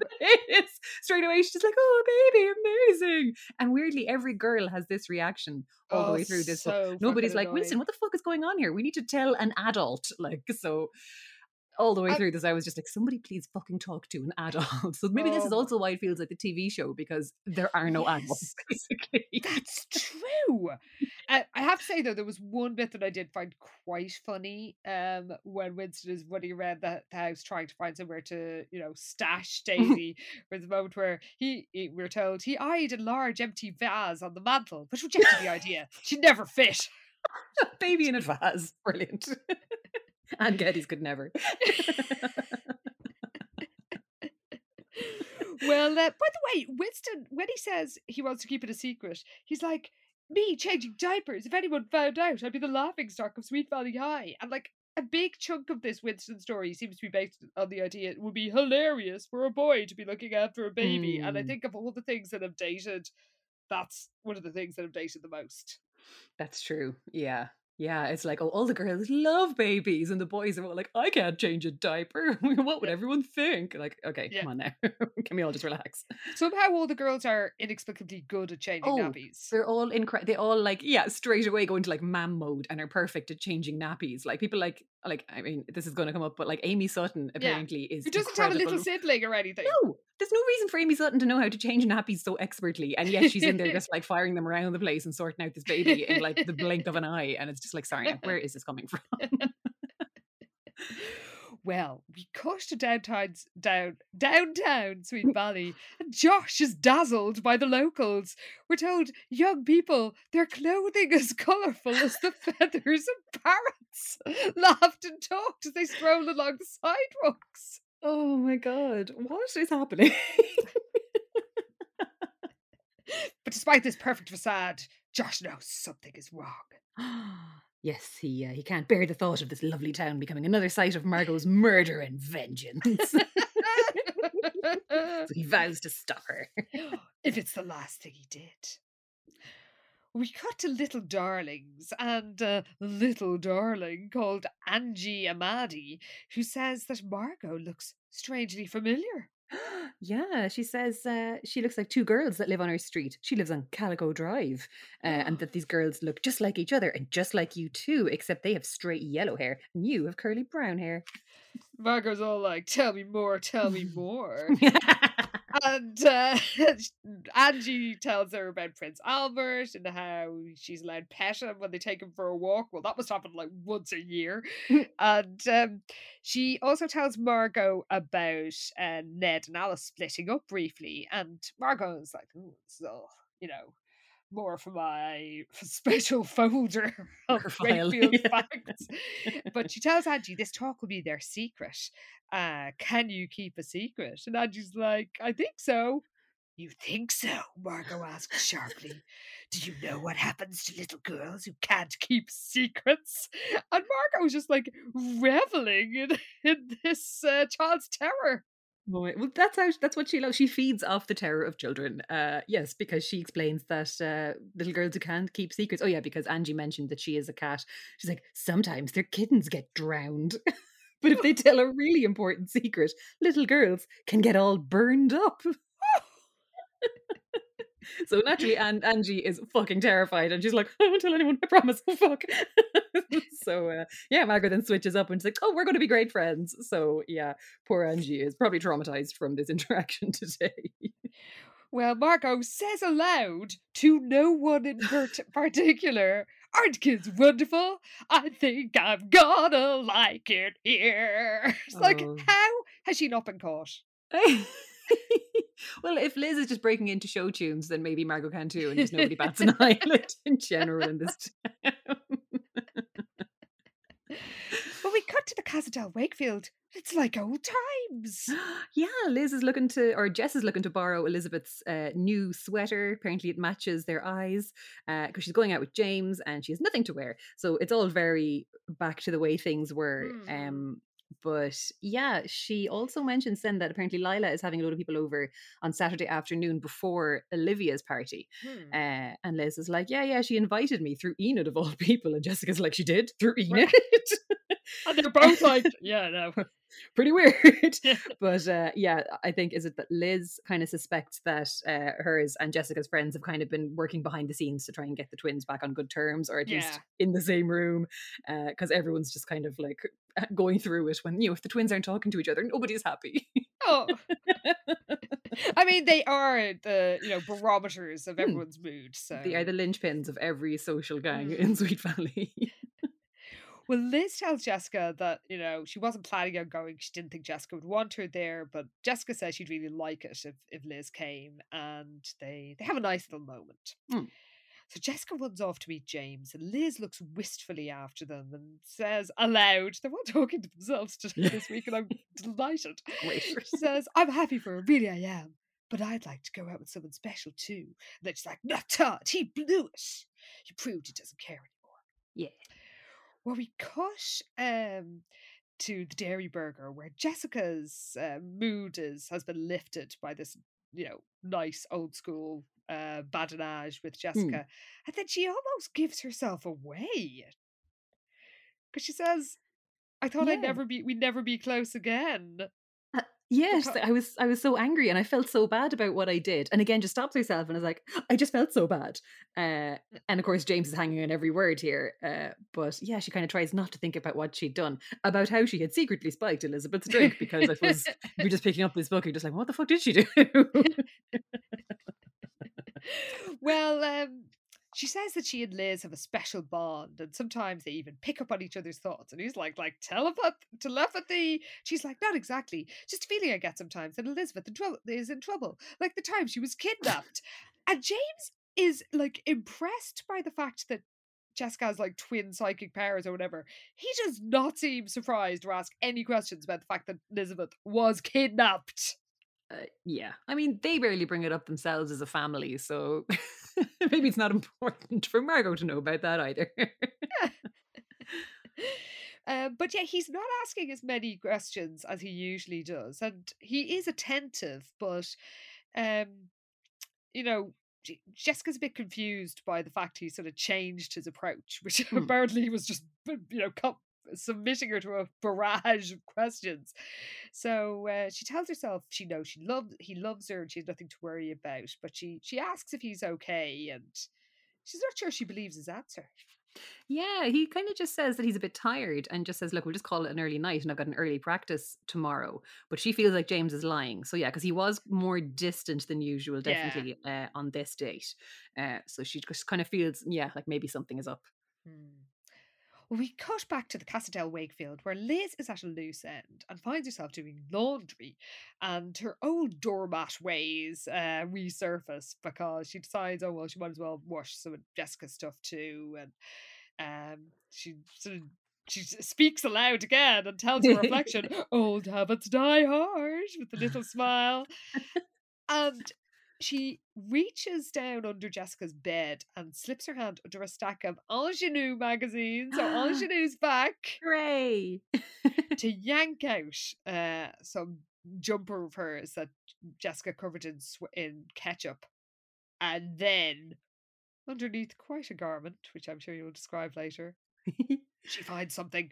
Yes. So she lifts an envelope off the floor and she's about to like toss it in with a load of papers on Jessica's desk when she realizes that it's her name that's on the envelope. And it's dated 2 weeks earlier, and the handwriting was Todd's. So thankfully, this letter, we're not done with it. So she reads the letter and is in bits because, of course, it's all wonderful and from Todd and him talking about how beautiful sights make him think of her. And she's crying when she reads it, and she's like, "Oh my God, Todd still loves me. He always loved me, and he wants to know if I forgive him." And like in the letter, Todd mentions about how, we've wasted so much time and I've been too blinded by pride and jealousy and anger. And just, I don't blame you if you never want to see me again. But basically, it's like the reconciliation letter that she never got. Yeah. So she knows now that Todd had never stopped loving her, and she realizes she never stopped loving him. But now, of course, she realizes Jessica had betrayed her by keeping this letter from her. And she's like, well, why the fuck would she do this? So she's just really upset. And it's quite the mix of emotions, I suppose, that of like the relief that Todd still loves her, but also the fact that Jessica really fucked her over once again. Yes, and she sobs because of so much love, so much wasted time. Now, bear in mind, this letter was dated 2 weeks earlier. You would think this is like 30 years. Yeah. But the way both of them go on about this throughout this book, you would think that it was like, oh, how did we waste so much time? 14 whole days. It's like 2 weeks and you're 16. Chill out. Also, the waste of time was Todd not even writing that fucking letter until about like 2 months after the accident. So, also true. Yeah. He's not the worst person here. We got to Kelly's, which is suddenly not good enough for Sir James. Yeah, he's walking through it and like sidesteps a drunk who was dancing by himself. And it's like, well, he sounds like he's just minding his own business and having a nice time. But James is like, what a sleazy place. And it's like, yeah, this is the place that you come to. And the barman literally knows your name. So what's with the attitude, James? Yeah, we're told he'd hung out there for at least a year. But after an hour at the clean, light-filled dairy burger, this place felt like an alien planet. Maybe I am going uptown, James mused to himself, wondering if that was good or bad. And then Margot beckons him over and she freaks him out. Yeah, the way she kind of gets him to come over is a gesture that's pure Jessica. And then when she talks to him, she's talking to him like Jessica, because she does a very Jessica-like pout and says, I got out of cheerleader practice positively ages ago. And James is really freaked because he's like, this could actually be Jessica. She even sounds like her. And apparently she's wearing like a tight, bright pink tank top that looked just like one Jessica had worn a few days earlier. So he's kind of starting to twig that she's also wearing the same clothes, and also she is fucking identical to these twins anyway. But yeah, and again, he's like, cut the crap, Mandy. Actually, cut the crap is quite a harsh phrase for Sweet Valley, isn't it? Now that I'm reading it out, I'm like, oh, that's not the usual kind of thing you'd hear. Even hardened criminals don't talk like that in Sweet Valley. Especially later on in this book. I didn't really notice the cut the crap, but I did notice that later on somebody is about to say the word damn and is cut off. And yet they could have cut the crap on it. My God, all this salty language. Herman, my pills! Aunt Shirley would not be having this whatsoever. Oh my God. Aunt Shirley, I was going to say would be spinning in her grave, but presumably she's still alive. I think we've killed her off already and said that before. Hearing cut the crap probably would send her to her grave. Oh, so yeah. True. Well, James has arrived earlier than usual, and Margot isn't pleased that he's not still at Jessica's side. And she flirts with a creepy bartender who stares at Margot's tank top, which is gross. Staring at her tits, yeah. Yeah. But when the bartender leaves, Margot puts James in his place. Reminds me he's basically a hard gigolo, and he'd better keep things professional. Basically, yeah. She's so funny. Yeah, but she's just like, just make sure you keep it as business and don't get too involved with Jessica. But yeah, she's also just like looking for more information about how her and Liz are getting along. Yeah, but James, somehow, he's not even sure why, he doesn't reveal what Jessica said about like her and Liz having these little breakthroughs. He just talks fashion. God, Jessica must be so fucking boring. She's just telling him she likes this shiny kind of shawl she saw on sale at Litton and Brown's at the mall. And Margot says sharply, "A shiny shawl? Where in the store?" "Near the top of the escalator, I think," said James. What? Here, I'll draw you a map. I think it's right here by the hats. I can't be sure though. But Margot's cunning because she says she's going to buy one and James can give it to Jessica as a gift, and then she'll get herself one exactly like it. "It will fit in perfectly with my plan." Stop talking about your plan in front of James, because he's like, "I don't get it." She's like, "Never mind. What else did she say?" Oh, Margot, I really want you to play it cool, and you never do. Oh my God. And you're really, like, seriously, when you do commit a crime, again, like, James is going to have a lot on you. So much. Oh my God. Like, he'll be able to tell everybody basically what her plan is. So, yeah, well, just leave some mystery, Margot. Don't tell him everything. Though we do know she has no compunction about killing witnesses. So I guess she doesn't mind having loose ends to tie up. Just more people to murder. Yeah. It's actually giving yourself a little treat. Yeah. Well, he is feeling weird about this whole game, and he decides from now on he's going to be careful about what he tells Margot until he has more idea of what she's planning to do. Meanwhile, while he's pondering this, she's just banging on about all she's learned from the children as little darlings. And, like, in 2 days, I've learned all sorts of interesting things. For instance, one kid told me that Ned Wakefield ran for mayor a few months ago. And James says, "Why would a kid tell you something like that in the first place?" Why indeed, James? Very good question. Like, how did you get onto local politics with a 4-year-old? These are little kids. This is the thing, they're very small children. Oh God. But yeah, anyway, she's just like, "Oh, I can be very persuasive." And like, James is getting more creeped out by her the longer he hangs out with her. Oh my God. She goes so creepy. It's amazing. Margot goes full, like, what's his name in what am I trying to think of? Robert De Niro in Cape Fear. Is it Max Cady? Is that his name? Yeah, I think so. I can see him. She's holding this glass like she's just had a wild turkey, so this must be like one of these small whiskey glasses, but her fingers clench the cheap glass so tightly her whitened knuckles looked like frosted shards of ice. He heard a sharp crack, so Margot unfurls her fingers, and there's like a broken glass in her hand. Is a huge slash across her palm, crimson blood cascading down her fingers and onto the tabletop. And James just looks at her. He's like, "What the fuck?" She grins, leans forward as if to kiss James on the forehead, but she stopped short and whispered to him instead, "I can also be very dangerous." I love her. She is fucking unhinged. Oh my God. She's incredible. She is. And also earlier in that scene, she stares into his eyes and speaks slowly in a deep, unnatural voice as she says, "I can be very persuasive." Oh God, she's great value for money, isn't she? Like, she really is. I'm very glad we're splitting the next book into 2 so we can just stretch it out for as long as possible. Honestly, I'm so not ready for Margot to be over, because we have never had as much entertainment out of one singular character as we have out of this bitch. She's just great fun. I love you, Margot. Well, we cut to the next morning at the Casa del Wakefield, and Liz is on the rampage. She is. And I was going to say, why didn't she confront Jessica that night? But I guess Jessica was out on the date and she didn't get home until late. Yes, so anyway, she barges into Jessica's room and wakes her up, and she's like, "What the fuck is this?" In so many words.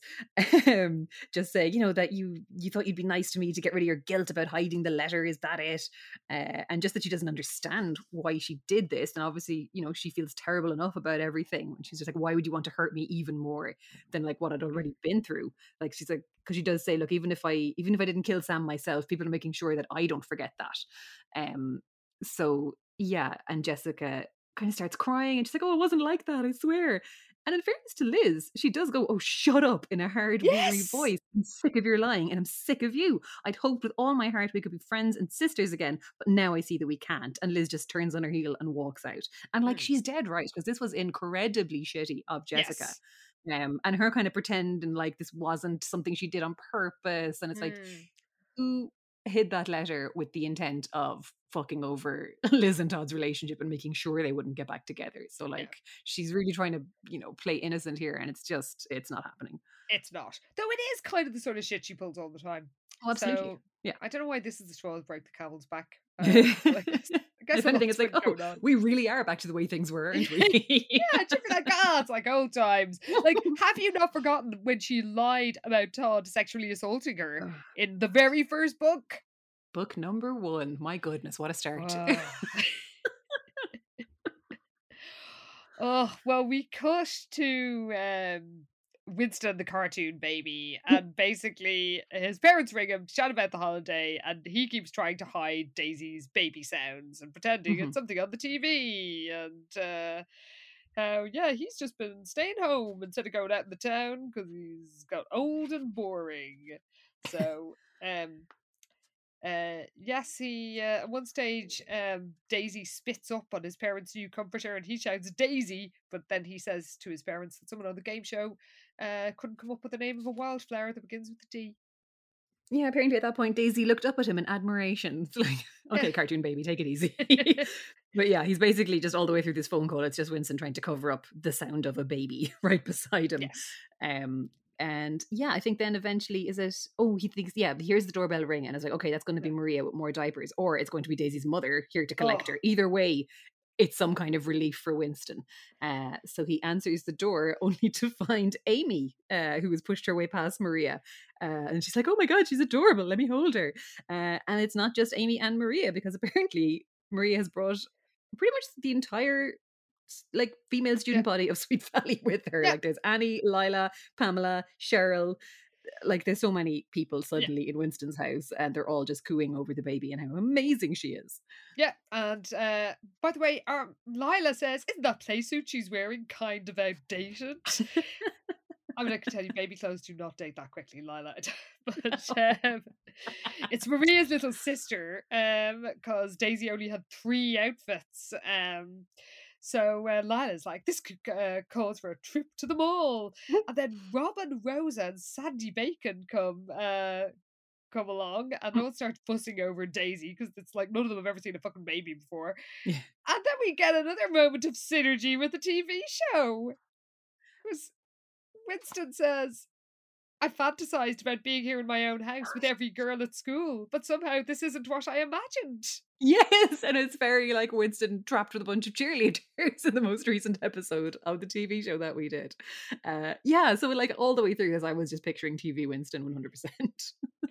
Well, the girls all chat about Jessica because apparently she's had a relapse recently. Like she's very, she seemed to be cheering up, and now she's in a, down in the dumps, as she described, grieving last time. But insanely, then, after they changed the subject to the costume party, Maria thinks that they should, instead of going there dressed as Klingons, which was their original plan, her and Winston should go as a threesome with Daisy. So they're gonna bring a baby to a party. Yep. Kind of greatly, Lila says Lizzie Borden's parents. That is good. And then Winston has, they all sort of joke about possible costume ideas, some of which are quite good. That is true, actually. Yeah, I think, is it Annie suggests they could be Popeye, olive oil, and sweet pea? I was like, actually, that could totally work. That would be good. And Amy says Tarzan, Jane, and Cheetah the chimpanzee. But this is all too much for Winston. He's now got a vision of the future, like with with him and Maria married, with like surrounded by babies, and he runs out and rings Todd and says, "I've got 10 women here and they're driving me crazy." Todd's like, "And you need rescuing." So it's a whole like, "Oh, this sounds amazing." But yeah, so he's just like, "Todd, please come here. I'm losing my mind." So Todd's like, "Okay, I'm on my way." But yeah, and it's all just girls fawning over Daisy, basically. Yes. Well, we cut to Jessica, who's in a payphone outside Sweet Valley High, and she's ringing James and admitting that what's happened with her and Liz is her fault, and says, "I don't deserve to have Liz as a sister. I didn't deserve Sam, and I don't deserve you." And she admits that she did know that Liz and Todd still loved each other, and she just didn't want to admit it. She just wanted to revenge herself on Liz. Yeah. And then when her and Liz actually started getting along, she kind of forgot about the letter. She fully just forgot about it. Like, yeah, that's the thing. It's like, Jessica is a scheming bitch, but also not that bright sometimes. She's like, "Oh yeah, shit, that letter that Todd gave me that why didn't you burn it, Jessica? You're fucking idiot." Truly, like, cover your tracks properly. So she thinks the twins were lost to each other forever. We cut to the police station where Josh is pretending to be a reporter from the Sacramento Bee. And, the pre-internet days, it made his and Margot's work both easier in some ways, can't be checked up on, more difficult in others, can't find stuff out. Exactly, yes. Yeah, because he's talking to Sergeant O'Reilly. So he is, to be sure. in the Sweet Valley police station, and yeah, he's just turned up and he's really kind of nervous, and the cop is even like, you're a bit nervous for a newspaper man, aren't you? So he's like, "Oh, it's my first story." So he just kind of says, "What can you tell me about violent crimes in Sweet Valley?" And the cop is like, "As I said, it's a good, safe place to live. Not much here for an article on violent crime in small towns. Like, there have been several murders, like uncountable kidnappings. There's nothing but mayhem in this town." So no wonder, I mean, we know the cops are useless, but also they clearly just ignore all the things that happen. It's like, there was a cult leader here for a bit.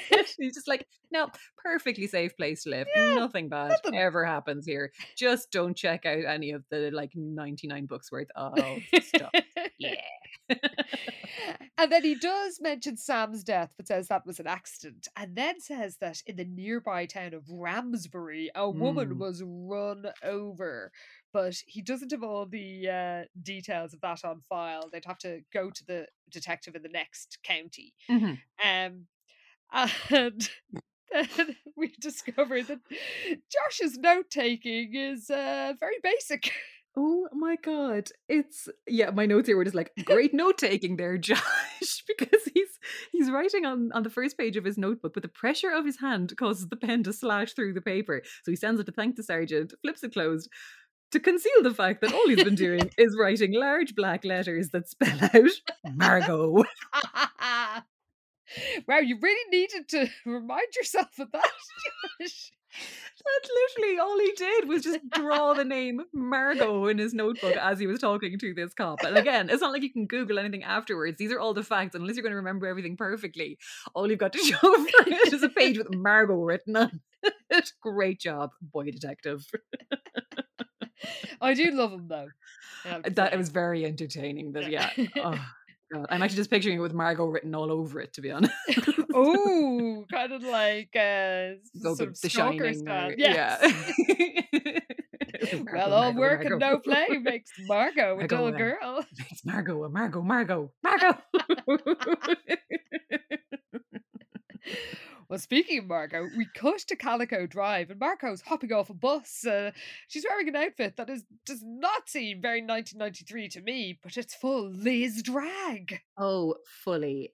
Yeah, so she's wearing, it's a light pink t-shirt tucked into faded Levi's, which is very Liz. And I'm pretty sure Liz actually wore that exact outfit on the cover, now that I think of it. Or something like very like it.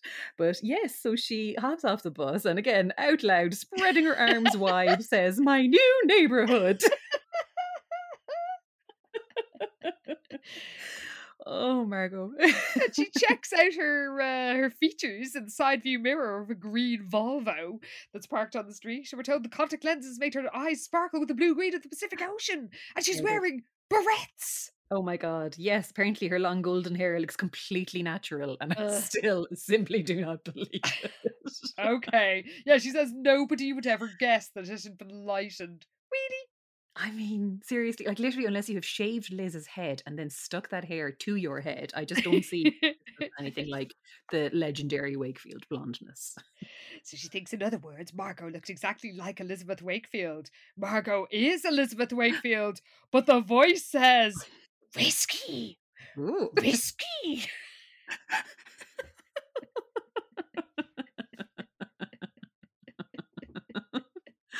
Oh God. Margot says no aloud, of course. Mm-hmm. Because she's off to see her idol. Yeah, she reckons there'd be nothing unusual, surely, about Elizabeth Wakefield seeing Alice, her very own beautiful, wonderful, perfect mother. But the voice disagrees. Not yet. But Margot's arguing with the voice now. I don't know. That's amazing. She's whispering, pounding her right God. fist rhythmically into her left palm like this. And says, "I don't care." And this is all allowed. She's walking down the street. "She's my mother and it's my home." Oh, she's getting very like the voice, listeners, or they will be mine soon enough. I have to see my mother. I have to hear her voice. I have to. The voice is like, "Patience." No. Margot is having none of it. She will not be told. Yes, she's nailed the outfit. She knows that Liz has a t-shirt just like this one. Apparently her imitation of Liz's voice isn't quite perfect yet, but as long as she doesn't talk too much, she reckons she'll be fine and Alice will never know the difference. So she suddenly spots something in the window 2 blocks from the Wakefield's gaff, and it's 4-year-old Angie from the daycare centre is waving at her, and Margot is like, "The little girl had recognised her as Marla, the teacher's aide. She would have to be killed." Until Margot realizes that she's dressed and looks exactly like Liz, and that her that this young one is basically seeing Liz and waving at her. So she's like, "Of course, the brat was waving at her neighbour Elizabeth, not at her new teacher." "Whiskey," says the voice. But Margot argues with us again. Yeah, her headache is back as well, apparently, but she's like, "It's not risky," she whispered. "If anyone recognizes me, I have ways of keeping them quiet. Permanently." I mean, if you're not good by constantly talking out loud about your evil plans, Margot. Truly, all of this. She's just walking around going, evil plan, secret evil plan. And she has a plan for Angie. Oh my God. Yeah. Margot, she does her groundwork, in fairness to her, because apparently she noticed an abandoned well a mile from the daycare centre. Okay, baby Jessica. It's close to a highway, so the traffic would drown out the sound of the little girl's cries. So she's like, "Oh, Angie was safe for now. She'd provided all sorts of helpful information." But yes, so if she needs a backup plan to rid herself of Angie, she's like, just the well for that kid. I mean, I love the idea that she doesn't think, wow, they might actually, they might search for this child. So really, it doesn't matter if there's a few cars. Like, but then she enters the casa and goes into the Spanish child's kitchen. Oh my God. And in fairness to her, she appreciates the tiling that went into that Spanish tile kitchen. And yes, is she delighted. Recognizes them. Yes, she's so happy at how tastefully decorated the whole place is. Hand-painted tiles. Spanish, Margot decided to towards the counters. I love how she's learned about international, interior art in her series of, Those file folders are brimming with information. And yes, she appreciates some good interior design. She also notices a gleaming set of knives. They beckon from the counter. Well, I couldn't do with those, she thought idly. Oh my God. But yes, so like Alice is in the kitchen as Margot walks in, but her back is towards Margot. So she's like leaning into the fridge, which is open. She's kind of rummaging through it. And Margot's very impressed with Alice's fashion sense. And she's like, this is how my real mother would dress, she thought. At least she's actually thinking things and not saying them out loud right now. I mean, I'm surprised. I know. Alice Wakefield is my destiny. Oh, God. And then Alice says, hi, sweetheart. And Margot says, hi, Mom. And Margot is so transfixed by her beauty, she kind of freaks Alice out. Yeah, she's like, are you okay, Elizabeth? And Margot smiled slowly. Perfect, she replied, almost in a whisper. So she walks forward and hugs Alice. Alice is a little surprised, returns the hug, and she's like, what's the matter? And Margot's like, nothing. Everything's perfect. She was still smiling as she hurried out the door. And Alice is just kind of staring after her. And like, we kind of cut to Alice's POV, and she's like, huh, that was a bit weird.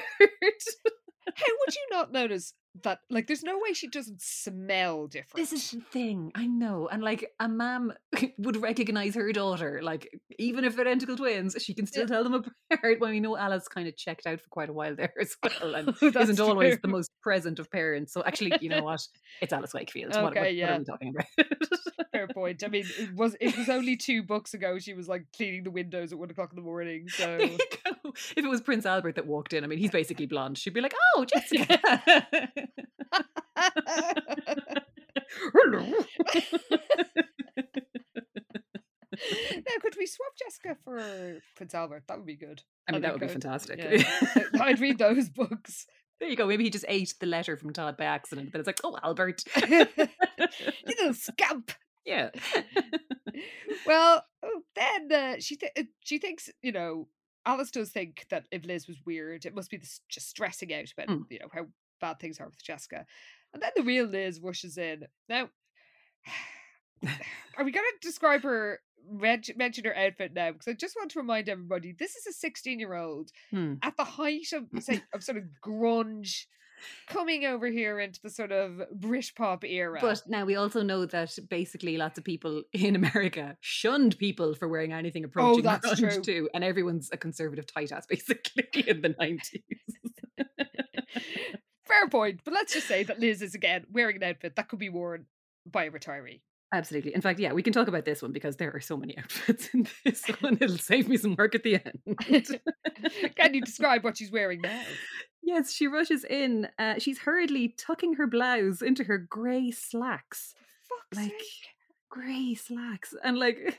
blouse! Alice is like, Liz, are you okay? You seemed upset a few minutes ago. And why did you change your clothes? You look so pretty and spring-like before in that pink top. And it's like, yeah, why are you wearing these old lady clothes, Liz? None of your fucking jeans and a t-shirt, will you? You are 16. But Liz is kind of like, she's like, Mom, I'm fine. And, you know, it's you I'm beginning to worry about. I haven't seen you since breakfast and I've been wearing these clothes all day.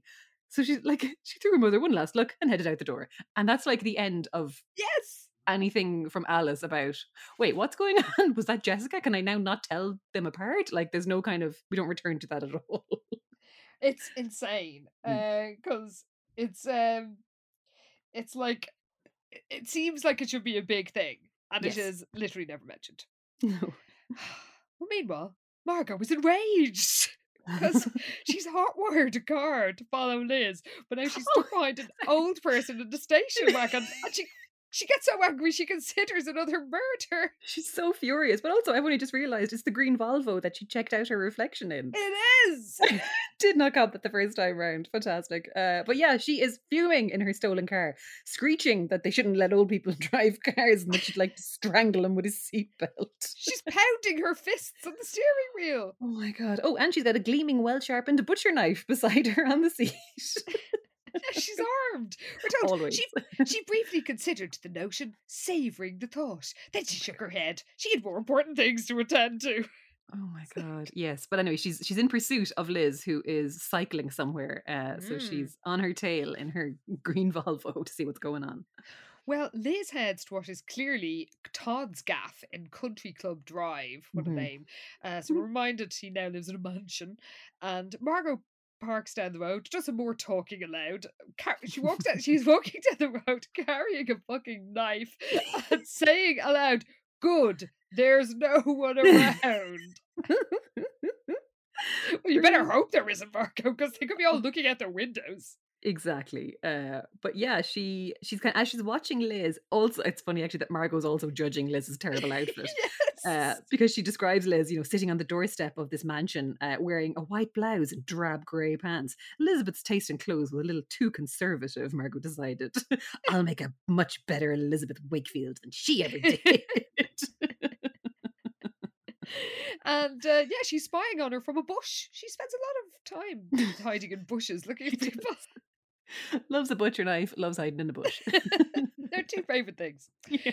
So Margot thinks that Liz is obviously waiting for someone. But who? Margot whispered to the voice that never really left her. I'm glad they're saying that because it's like they're reassuring us because, the voice is here to stay. Yes. Patience, came the reply. Patience. Oh my God. Listen to the voice, Margot. You're so impulsive. This is the thing. The voice does know best. Trust the voice, Margot. Trust the voice.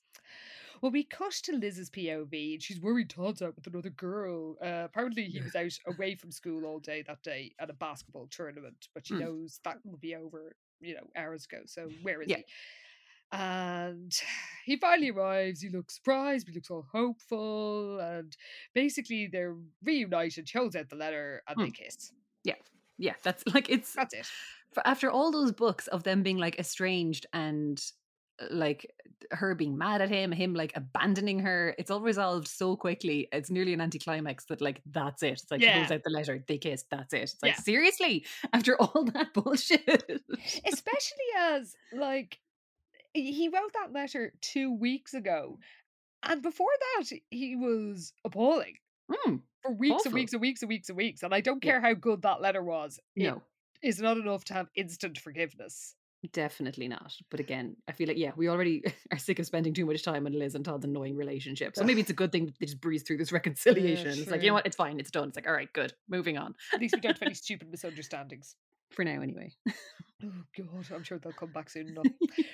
Well, we cut to Winston's gaff, where Amy is amused by his attempts to change a nappy and says he's more like Donald Duck, the Mother Goose. And as we mentioned earlier, she somehow magically, despite having no small children in her family, is able to change a nappy and thinks that if Winston hasn't figured out how to get a nappy on the baby by now, he never will. And then they make a bet. They do, yeah. So Winston says that he is going to become an expert diaperer by Friday, as good as Amy is. And when he wins, he'll get to decide what she wears to Olivia's costume party on the Saturday. So Amy agrees to this and says, all right, fine. But when I win, you have to dress up as whatever I say. So they kind of threaten each other with terrible things that they're going to make the other wear. So like Winston kind of says, he's like talking to Daisy saying, oh, what do you think? Will we get Amy to wear Tad Johnson's sweaty football uniform? And then he makes some other crack about how she won't be too happy when she has to shave her head to go as Chrome Dome Cooper to the party. And then we get some more TV synergy because she says, I wonder what you'd look like in my cheerleading uniform. Like surprisingly good, actually. I mean, if you're not a member of Pi Beta Alpha, you know where to find us, headstuffpodcast.com. But also, you should watch that episode because it was season 2, episode 20, I think. Yes, it's called One Big Mesa. So yeah, if you just look up Sweet Valley High One Big Mesa on YouTube, you'll find it, and it's well worth watching. It is, and we do get cheerleader Winston. Oh my God! Well, he's so hot. I mean. He's hot, whatever he wears. It's true. Well, we cut to Margot's room where she's babbling on to herself about how romantic Liz and Todd's reunion was. Oh, aloud, of course. Oh, of course. How else? But yes, she's delighted and thinks to herself, or again, out loud says, what a gorgeous boyfriend I have. So she's twirling around this little room, talking about how perfect everything is going to be and it's all she's ever wanted and everything she's been waiting for. But she, what did she do? After waiting and planning for so long, she would triumph. But she's still getting these headaches. Yes. And realizes that this is a test. So I think so. She's triumphed over the headache, and this is another win for her today. And peers into the mirror, deep into her turquoise eyes, Elizabeth's eyes. too long, she said softly, in a dead-on impression of Elizabeth's voice. Too long. And luckily, the raspy voice in her head says, "It won't be too long now." It's all chirpy now. Wonderful. And Margot smiles, staring at the sharp knife she'd slipped out of the Wakefield kitchen. Perhaps it would come in handy. How is she just picking up and sneaking off with all these giant knives? Like, is she putting them in her pocket? Like, how is she doing this? Where did she keep all the knives? She did it last week as well. True, yeah. Oh my god. So we cut to Sweet Valley High, and this is a very stupid scene. Chrome Dome confronts Winston because he's been, saying, "Oh, it's a bit of a coincidence. You've been out sick with the stomach flu all week when your parents just happened to be out of town." And Winston wants to get away as quickly as possible because, of course, he has a duffel bag with a baby in it. Oh, God. Yes, because this ridiculous storyline continues to get even worse, unfortunately. And again, instead of alerting literally any adult that they know, like Annie's parents could have probably solved this whole situation for a bit at least. But anyway, yeah, he's brought the fucking baby to school in this duffel bag. Like, it's completely ridiculous. Apparently she's asleep, I think, at this stage, but then there's a whole bit where like her hand comes out of it and then Annie walks by, so he kind of hands the bag off to Annie. Maria comes by. Or sorry, Maria, yes.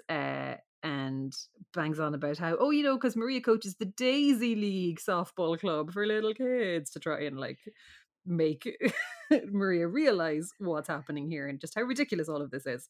So she kind of like takes the bag, and it's kind of a whole day of people hiding this baby from adults instead of just fucking telling one of them. Oh my god, because Maria takes the baby off to the Oracle office and just produces her from the bag. And of course they're all charmed, but he tells Penny that her mission, should she choose to accept it, is to keep this secret weapon away from enemy eyes for homeroom period. And Penny accepts, as long as Winston changes the baby's nappy beforehand. And just as he starts to do this, who should come in to the Oracle office? Oh my god. It's Mr. Collins! Hooray! However, he is woefully unobservant. Oh my god. Worryingly so. I mean, I'm very glad to see him because it's been way too long. It's been ages. I don't think he hasn't turned up really in this whole mini-series. Did he turn up? Oh, was he in the morning after? Was he sort of trying to get through to Liz at school, but she just was ignored? She was avoiding him. Well, yeah, she was in a daze of things. No, you're right. He very briefly turned up there. Yeah, but that feels like a long time ago. Oh my god, that was like 2 years ago. Yeah. For at least 2 months. Surely. But yeah, he's looking for apparently sports writer Paul Jeffries, whoever he is, and asks what they're, why aren't they in homeroom? And of course, they're all like coughing to make cover up Daisy's baby noises. And when Mr. Collins can smell something unusual, they're like, oh, it's the plumbing. And when he leaves, at least Maria and Winston are like, oh, isn't that hilarious? But Penny and Liz are like, this is fucking insane. Mr. Collins knows something's happening, and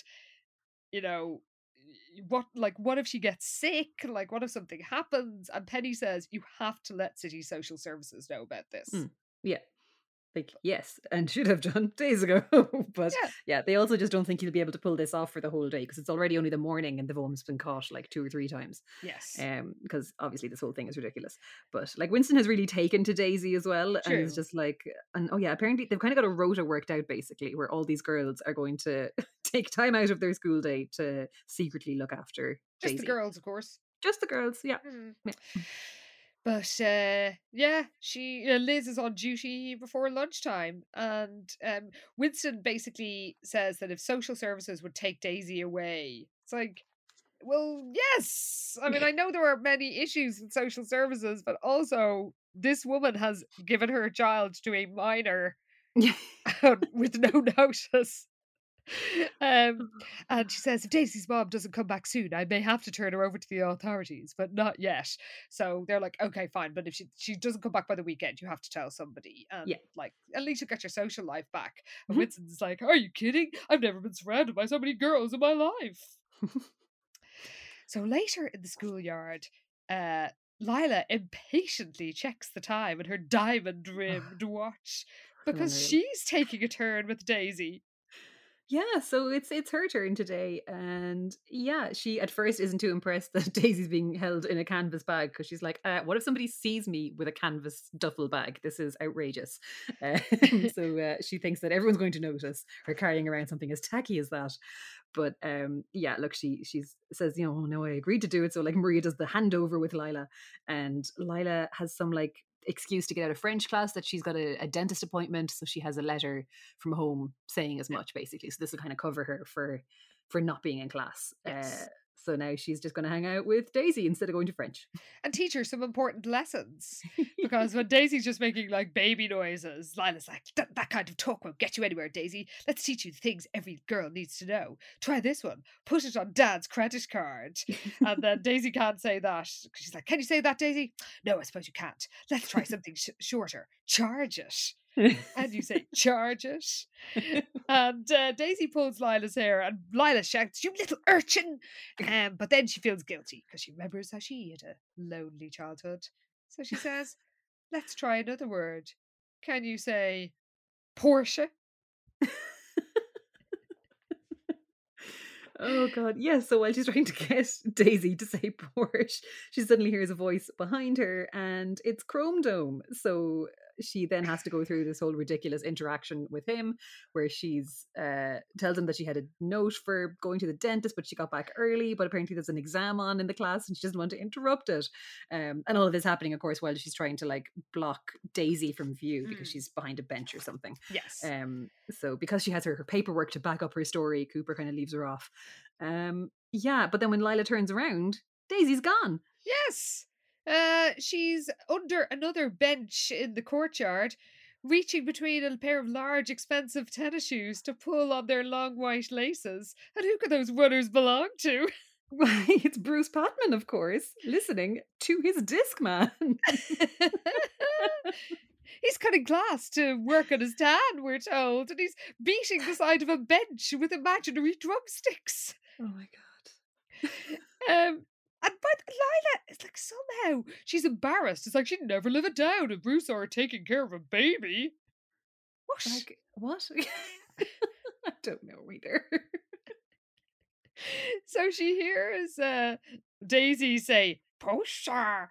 So I don't know why I did a Yoda voice there, but anyway, Lila's like, "Oh, well done. Not only did you learn to say Porsche, but you even managed to find the only person around who owns one."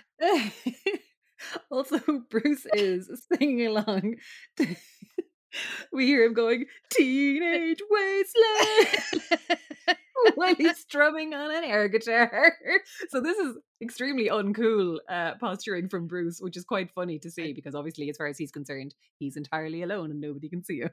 I do quite like this, especially as we're told that Lila gets Daisy and Bruce, lost in the song's final guitar licks, didn't notice a thing as Lila tiptoed away. As she glanced over her shoulder, Bruce stood up, stepped forward, and tripped over his untied shoelaces.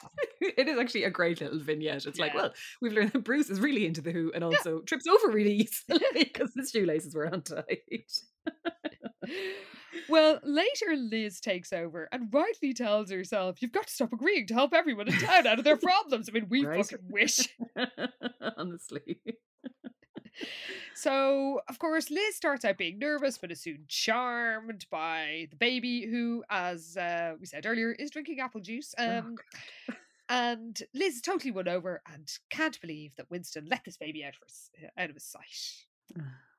We cut to the cafeteria, where Jess is feeling miserable, like ever since she's been the letter situation, yeah. And she decides not to think about Liz, and she listens to the others talk about baby madness with a lot of casual sexism from Lila. Oh my God, yeah. That was weird. Yeah. Where was this bit? Oh yeah, because they're talking about how good Winston has gotten apparently with Daisy, and he's actually gotten good at changing nappies as well. And then Lila's like, "If you ask me, Winston's being a little weird about this whole thing. Don't you think it's wimpy for a boy to be taking care of a baby?" And in fairness, Annie's like, "No, women are stuck with way too much of the responsibility for raising kids. Wouldn't you want your husband to help out?" And of course, Lila's like, "I'm sure the nanny would do a perfectly good job without him." But like, yeah, that is a weird one from Lila because she's not usually that type of a character, I don't think. Well, they joke about, Winston Jr. and the twins. friends. And Lila's like, Winston Jr., what a scary thought. I bet the kid would be bored with thick glasses and a plaid shirt. And speaking of outfits, they start talking about the costume ball. And Lila's had quite a few would-be suitors, including a real blast from the past. Yeah, fucking Kirk Anderson apparently asked her. And in fairness, they bring back his nickname, and Annie straight away is like, Kirk the Jerk, what a creep. I was glad to see that.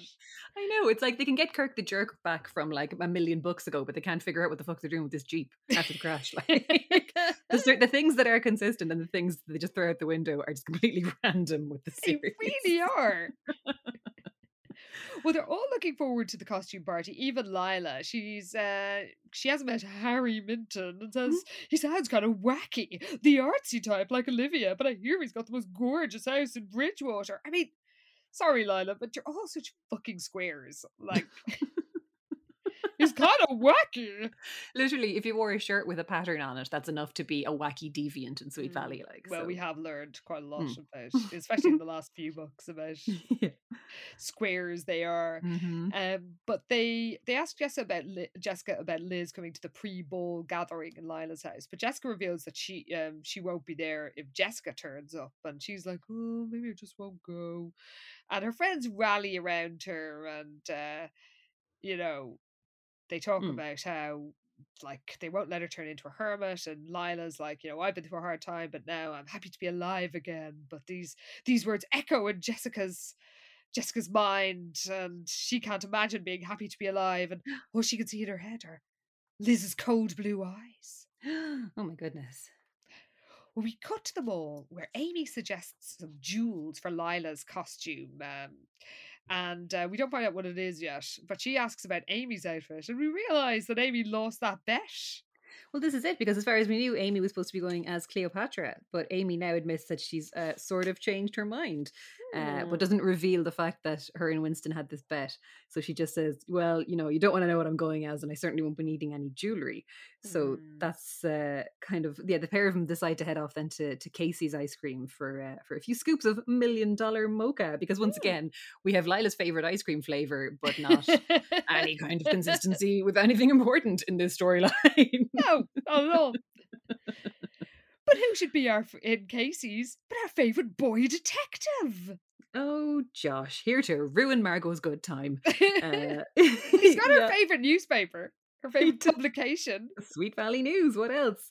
He was kind of scanning it to see if anything could give him a clue as to her whereabouts, any murders lately. And apparently this detective in the town a few towns over or whatever was out of town on some investigation or something until the next week, so he wasn't able to figure out any further details about this weird hit and run that the other cop had mentioned.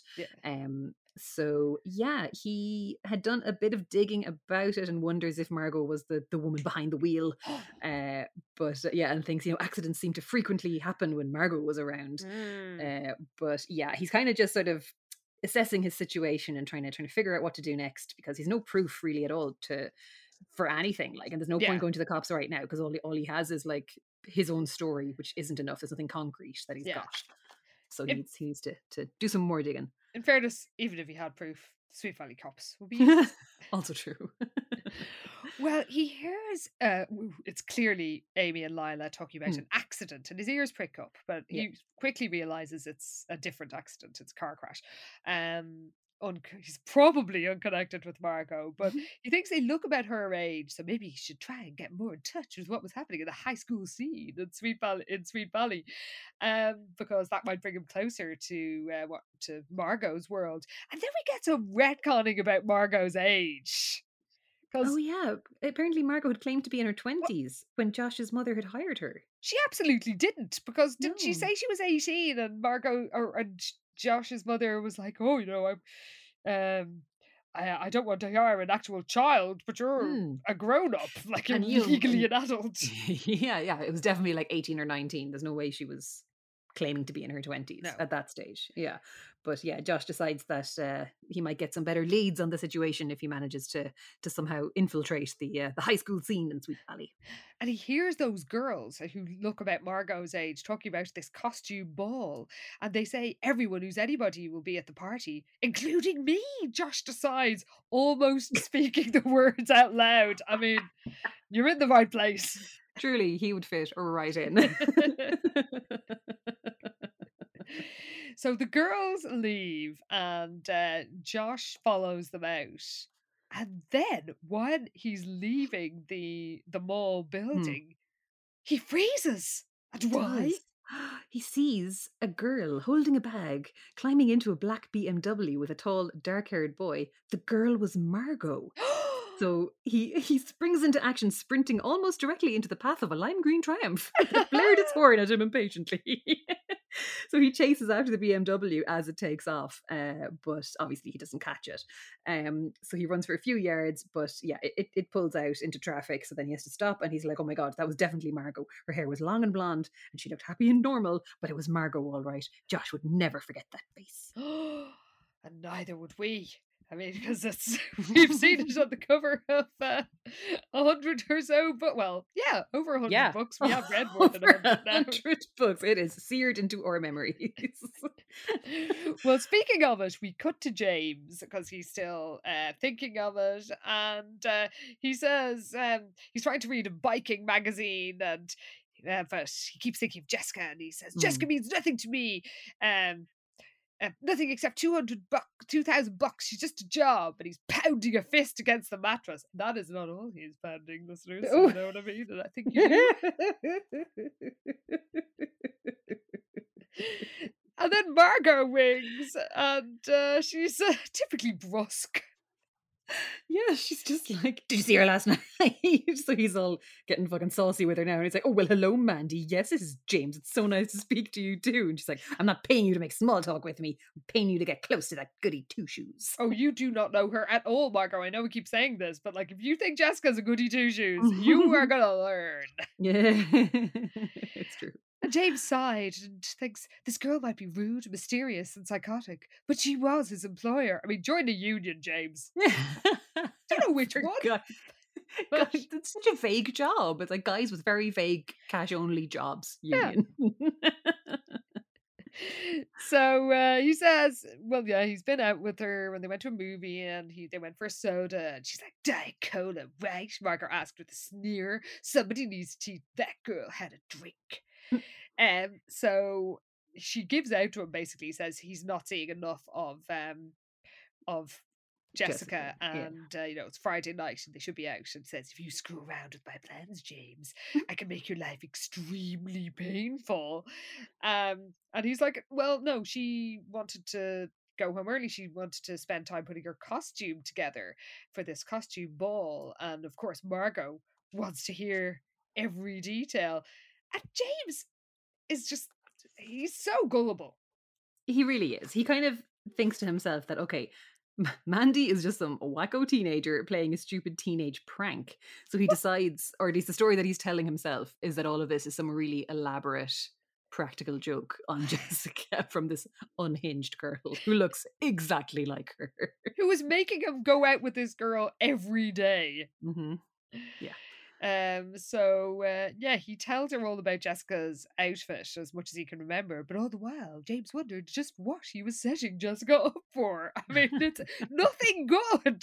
No, clearly not. She, like, Margot could not be more sinister. Well, we cut to Margot whirling around in front of her wardrobe, but she's thinking fashion. She is. She's so she knows the gown that James has described. All she has to do is waltz into Lizette's and pick up the same dress. And she knows all about the accessories that Jessica's going to wear as well. Apparently James pays very close attention to things that Jessica's going to wear, like more than you would expect any teenage boy to. But so she has basically a rundown of exactly what Jess is going to wear. So she's going to make sure that she has duplicates of every scrap of clothing Jessica planned to wear to this party. But also she has the pink scarf because of course she bought it in the first place for James to give to Jessica, and then bought one for herself, so she knows that that's going to be bang on the money anyway. And she says that she knows Jessica Wakefield's mind better than she knows it herself, and then goes into a full deranged flight of fancy.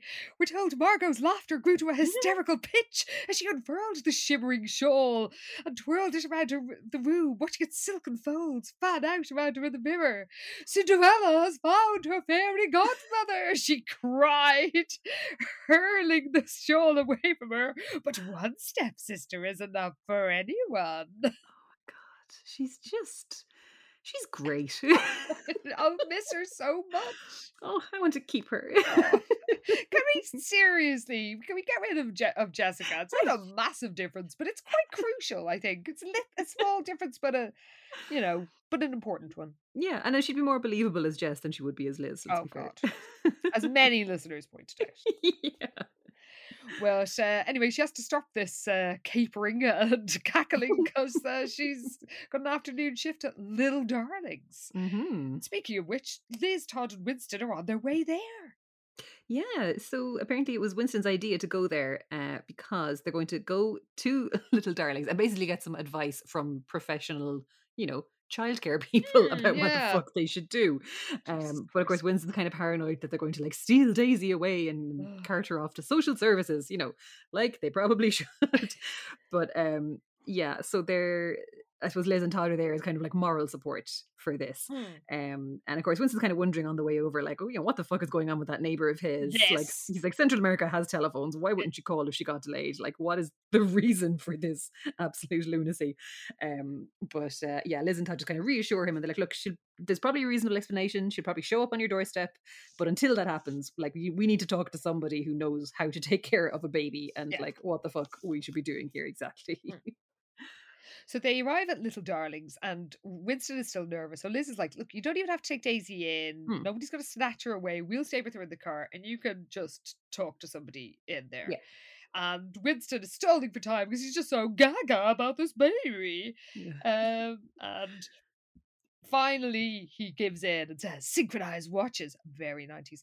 If I'm not back in 15 minutes, send in the Marines or the LA Laker girls. Again, a very TV Winston line. Yes. I can hear him saying it like. Well, we cut to Margot's POV as her appalling boss asks her to just hold the fort while she runs to the bank and leaves one teenager with no confirmed references in charge of all these children. Yeah. And Winston comes in, and for a second she's I guess she's tempted to do another murder on him because he looks kind of familiar and she fears she'll be recognized. That's it. And she eventually pieces together when he comes in and he introduces himself saying he's looking for advice. Winston Egbert, Margot said, too loudly. But she figures out that she recognizes him as Liz's nerdy date from the Fowler wedding. So she's worried, that she's been found out and she's going to have to murder Winston. But then he starts talking about this baby and that her mother left her with a friend of mine. And he kind of starts babbling on about the situation through the medium of, this friend of mine, this has happened to them. So Margot's like, okay, I haven't blown my cover yet, despite all her best efforts. So he kind of tells her about this like 8-month-old baby and the mother hasn't come back yet and he's worried he's going to have to give her up to social services, but he's like, is it illegal to keep a baby in your house even if the mother gives her to you? Margot's like, of course it's not illegal, but like she knows herself, she doesn't have a clue what the story was with any of this because she's just winging it. So he eventually admits that it's him rather than a friend, and that he's been taking care of this baby. So like Margot kind of tries to find out as much as she can, I suppose, about him and what's going on, and she's kind of surprised then that he has a girlfriend.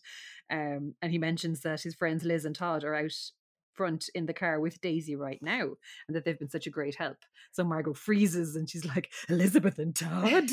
And like he's too nervous to have noticed her weird reaction, which again is like just Margot getting away with literal murder but also just very bad covering up for herself. She thinks she'd have to keep better control of her emotions. I mean, you think, Margot? Oh my God, honestly. So she kind of gets up and looks out the window to see Liz holding this baby, and she feels rage rising within her because Margot is only ever a second away from absolutely snapping. Yeah, she thinks Elizabeth had everything in life and Margot had nothing. But not for long, said a voice only Margot could hear. So she looks at Winston freaking out, and she realizes she can make use of his panic. So she says, look, you're going to need more help than a bunch of high school kids. What do any of you know about taking care of a baby? But I love kids. And then goes on another deranged rant that Winston notices. Oh God, yes. Like her hand literally curls into a fist as she says all this. And she's like, some baby girls don't get the chance to be loved. Some get sent to social services, end up in an orphanage or foster homes, while other baby girls have everything. A nice house, a brother and a sister, a dog, wonderful parents who love them. And like she kind of notices Winston staring at her strangely, and then she kind of changes tack and she's like, but we won't let social services put your Daisy in an orphanage. And then is just like, okay, I need to sound like a responsible adult now. So she kind of says, look, if you're taking care of her this well for 5 days, you're probably doing a reasonably good job, but it's too much to handle alone. So she's like, she kind of says to come back and see her soon, and she'll put together some like package of information for him, and to call her if he needs a babysitter free of charge. As I said, I love kids.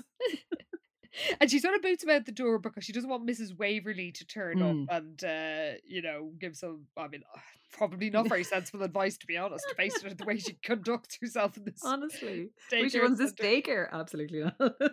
So she watches him leave, and then the voice appears, and it's sort of taken over Margot. Oh my because God. she heard herself whispering in a low, raspy voice that wasn't her own. It isn't there. She is the voice. The voice is loose. Oh my God. Yes, she's become one with the raspy voice. Oh, I'm so happy. I know. What a great turn of events. Oh, I didn't see it coming, but I'm delighted with it. So happy. So Winston feels relieved. He did think this girl was weird. There was something odd about her, and it was more than her bad makeup job because like she looked really familiar, and also she was weirdly, it says really creepy in her intensity. How the fuck has she kept this job? Because she must be like this, like constantly. This is her trying to be normal, talking to somebody. Yeah. And also that Winston doesn't realise that he's looking at a Wakefield face in a bad wig. Like, I just need to know what kind of makeup job she's doing to make herself so unrecognisable. When like Enid saw her from like halfway down the beach and was like, oh, that girl looked just like you and Jessica. And Alice hugged her and thought it was her own daughter. It's so weird how selective people's like recognition skills are when it comes to Margot's face. She's a witch. It's the only fucking explanation. Fair enough. Well, we cut to Jessica, who's unwrapping the new frock she's bought for the costume ball and feeling all sad when Alice comes in. And Jessica confesses to Alice she's not really just feeling like herself. And this is quite inconsistent because she's suddenly like, it's Elizabeth's fault. She's no right to be mad at me after what she did. But Alice is basically typical new look Alice. It's like, you'll be fine. And this dress will make a perfect Cinderella's ball gown. Uh-huh. And we get a little reminder of previous costume parties and fancy dress frolics in Sweet Valley and how there was argument between various couples. Yeah, so there is a little throwback when Jessica reminisces about how she wanted to go to some costume thing as Romeo and Juliet with Sam, but he refused to wear tights. Mm-hmm. So she sometimes feels bad about having a good time, when Sam is dead, but then she knows Sam would want her to have as much fun as she can. And Alice is like, yes, I know how much he admired that old Jessica Wakefield, knock him dead, party attitude. And Jessica vows that she'll muster it up again tonight, even if it kills her. Oh. Meanwhile, Liz is getting into her outfit, and she thinks how she and Todd are in harmony, and then we get another callback to olden day fancy dress parties. Yeah, where apparently her and Todd had a disagreement where she wanted them to be George and Martha Washington and Todd wanted them to go as like a pantomime horse. I remember that. I do. I couldn't remember what book it was specifically, but I also feel like that was the same party that like Liz or that Jessica and Sam were arguing over the Romeo and Juliet thing, wasn't it? It was all the one thing. Like, and didn't they go as like the sun and the moon or something? Oh yeah. Or maybe that was another one. Right. Was it the Princess Di one? Oh god, there's been so many costume parties though in this town. Like every so often they'll do a fancy dress thing and it's always fucking great, to be fair. Oh, we always look forward to seeing what that be. Any excuse for Lila to bust out the Princess Di wig. I'm just sad she didn't do it here one last time before Di's tragic demise. One more for the road. Oh god, as it were. So apparently even though she was meant to be going with Enid, Enid insisted that Todd and Liz go together. And we're reminded that, the only thing wrong in Liz's life is just that little tiny issue about not talking to her twin sister. But she's like, well, cut my losses. She says that. It's like millions of people have had perfectly full lives without a twin sister. And it's like, yeah, not because they're estranged from them, because they never had one in the first place. Well, they almost repeat the following scene for some weird reason. But basically, she goes into the bathroom just as Jessica goes in. And they keep bumping into each other as they're getting ready. And it's awkward and tense. Yeah. And we cut to Jessica's POV, and she just remembers how this used to always happen in the past, and it would be kind of funny. And now she, her mood crashes because Liz coldly makes her excuses and leaves, and Jessica is just sobbing at the end of the bathtub, thinking, how can I be happy when Sam's dead and I betrayed my own twin sister twice? And Liz is trying to stay calm and realizes she has had a deja vu, because this is exactly like the night of the jungle prom, the awkwardness between her and Jessica as they both get ready, but she tells herself the bad luck is over. So, there's no reason to think that anything bad will happen tonight. And then they have another awkward bathroom meeting. I was almost confused. I was like, is this...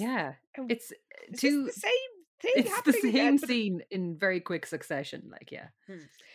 But Jessica is also thinking of the jungle prom. And after Liz goes, Jessica realizes she's running late. She puts on a very cool pair of tights and her pearl earrings. This is actually a key detail that she got from Sam. She was going to wear a pair of rhinestone ones that Jessica had bought her, but now she wants to have a little tribute to Sam. And, so it's kind of a last minute change. So James had bought these earrings for her, but now she's like, no, I'm going to wear Sam's pearls instead. She knew James would understand. I mean, would he? I guess he's a paid gigolo, so possibly he doesn't care. He'll do what he's told. By Margot. So she even has a veil.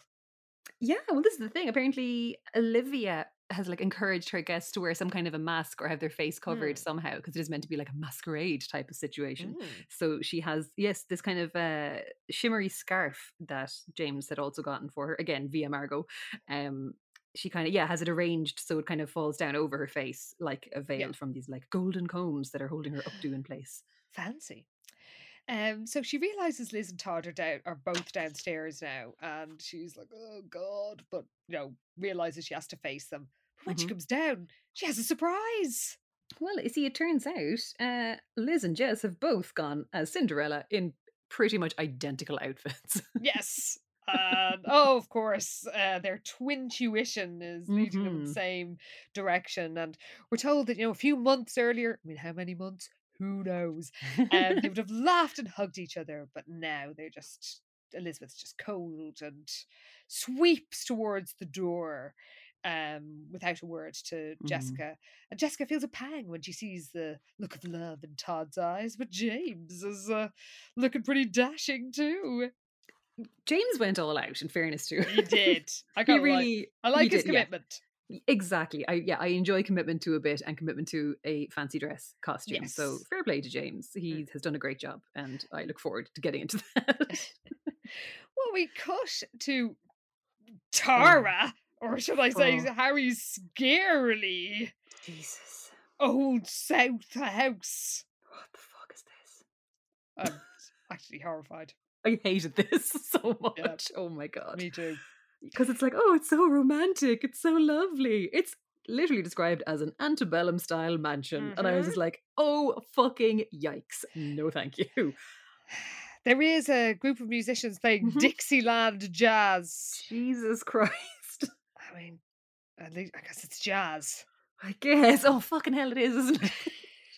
If only it could be smooth. Smooth.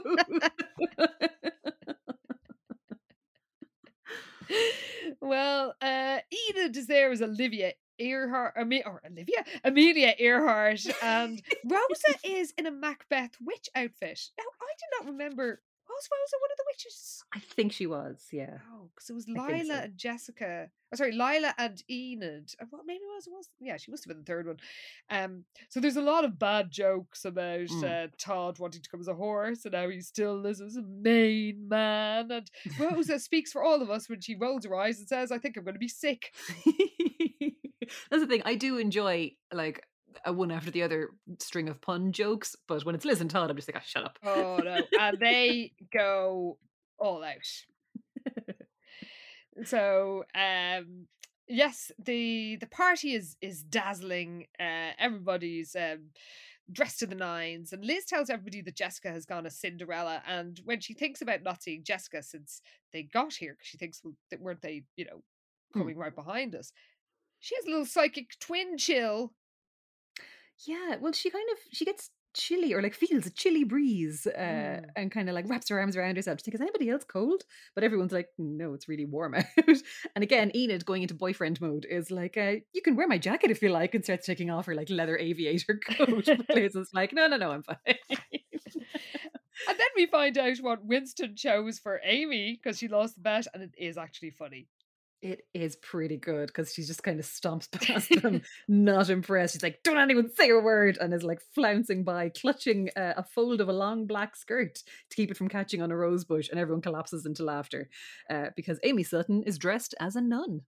And I do like that. Me too. Well, later Liz and Todd are out on the dance floor dancing to that Dixieland jazz. I mean, in fairness, Dixieland jazz is like New Orleans jazz, but it's just the word Dixie comes out of the Tara house. Yeah, just say New Orleans jazz. Yeah. Please. Cajun, something, not fucking Dixieland. Not in comparison with or in connection with the Plantation House. The Plantation, like you can just see it covered in fucking Confederate flags or some bullshit. And it's like, exactly. Please no, Harry Minton, who are you? Well, Liz and Todd are chatting with Todd. Liz and Todd are chatting with Olivia and Harry, and Todd praises the party, and Olivia says, thank you, Prince Charming, with an odd close-lipped grin, because I have to say her and Harry's combo outfit is quite good. Oh, it's so good. I was actually annoyed how good it was. Can you say what it is, or are you saving for the outfits? No, we can go through it. Like, again, there's a lot of outfits, so it'll be fine. Yes, so yeah, again, because the close-lipped grin, I was like, wait, what's this about? But then we're told she is wearing a brownish dress with a square-cut neckline and rows of embroidered trim. Her usually wild brown hair was parted in the middle, and her demure smile held an air of pure mischief. And then he notices that Harry is wearing an ornate tunic with paintbrushes sticking out of the belt, and Todd deduces that they're Leonardo da Vinci and the Mona Lisa. That is good. Such a good couple really outfit. It's really good. What is not good is the scary old South vibe, which has Enid saying, this house looks like something out of Gone with the Wind. Yes. But I remember Gone with the Wind being a recurring thing, even in the Sweet Valley Twins books, I feel like. Really? That the twins love Gone with the Wind. And there's a bit, I'm pretty sure it's a twins book where like, is it Jessica has some kind of hair dye disaster and ends up with orange hair. So she goes, but there's this big fancy dress thing coming up, of course. It's Sweet Valley. So she dresses as Scarlett O'Hara in whatever outfit where Scarlett's wearing this massive hat with all her hair kind of tucked up underneath it. And this was a whole big storyline in that book. And I remember being like 11 or 12 and kind of going, Gone with the Wind. They're really into Gone with the Wind. And eventually it was on telly some Sunday afternoon and I sat through it and I was just like, the fuck is this? I was so bored and I was just like, Scarlett's a bitch. I don't like this. I mean, like, I do think that Scarlett is an entertaining character, but also is a massive racist. And I read the book when I was a teenager and I had to stop because it is, even for an old school book, there was a stage where, it's in the film as well, where it's after the South have lost the war. Right. And she sees Black people confidently walking down the street and she gets what are they doing? And I had to, like, this was before this book came out, and I'm not saying that I was like, I'm so enlightened, but it is very obvious at that time. This was a very racist book. Like, it was racist up till then.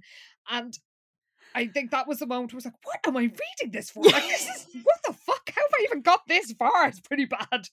So the fact that Enid's like, oh, it's so romantic. And not only does Enid think it's romantic, but Todd says if the house is Tara, then Lila Fowler's costume is the most appropriate one here. Oh, such a pity she didn't go with Princess Diana, but no, unfortunately Lila has come dressed as Scarlett O'Hara. Yes, and Tony is a fucking Confederate officer. Yikes. Oh my god. Just come on, you guys. Oh, really? Like, But again, like this is the thing, and this is definitely a recurring thing in Sweet Valley books where the twins love Gone with the Wind, and it's this like big reference point for lots of characters in it. For the girls especially, it's this dreamy romantic thing. Yeah, and that's the only reason I watched Gone with the Wind, age like 11. yeah. I was just like, I'm not enjoying this. Well, it is like, I think Spike Lee said that it's racist and it's like 4 hours long. Like, so which long. Is very It's so true. long. And like I know everything is like fucking 2.5 hours long now, but like back even then. back then, a 3-hour film with ads as well. Like, Jesus Christ, it was probably half my day I was spent watching it. I just like, but the Wakefields love it, so there must be something else. I'm not into it. I know, and it is like, even for the time, it is bad. Like, it is. I think when I read it first, I was thinking, well, maybe she's going to like, they've lost the war. She's going to see how, that they were on the wrong side. And Error like, of her ways. It's like, oh no. She's doubling down. Doubling down and a half. So I did not enjoy this romanticization of it. But Liz is... oh, by the way, this is the moment where Winston starts to say, frankly, my dear, I don't, but Olivia cuts him off. Yeah. And yes, they had cut the crap. Isn't that mad? Yeah. Maybe they're allowed like one spicy word for Well, Liz is still unsettled by there's something off about this night, and she's sort of freaked out by all the costumes, and she sees somebody dressed as a mime, and that gives her the creeps. I mean, that's fair. This mime struck her as particularly eerie, somehow desperately sad, and demonically evil at the same time. By the way, the mime is Robin Wilson in face paint, so like Liz also needs to just chill out. I mean, how did Robin manage all that? So everyone jokes about Amy, and then Winston revealed yet another connection with the latest episode that we've watched of the TV series. That's right. Yeah, he says that. Todd kind of says, joking about Amy's costume. That's right. So Todd is like, something tells me you know more than you're saying about Sister Amy's new calling. And Winston's like, who, me? I'm just the band leader. Because that is why in the latest episode he was taken hostage by some cheerleaders. There was a lot going on. It was chaotic. And then we discovered that Daisy is at the party.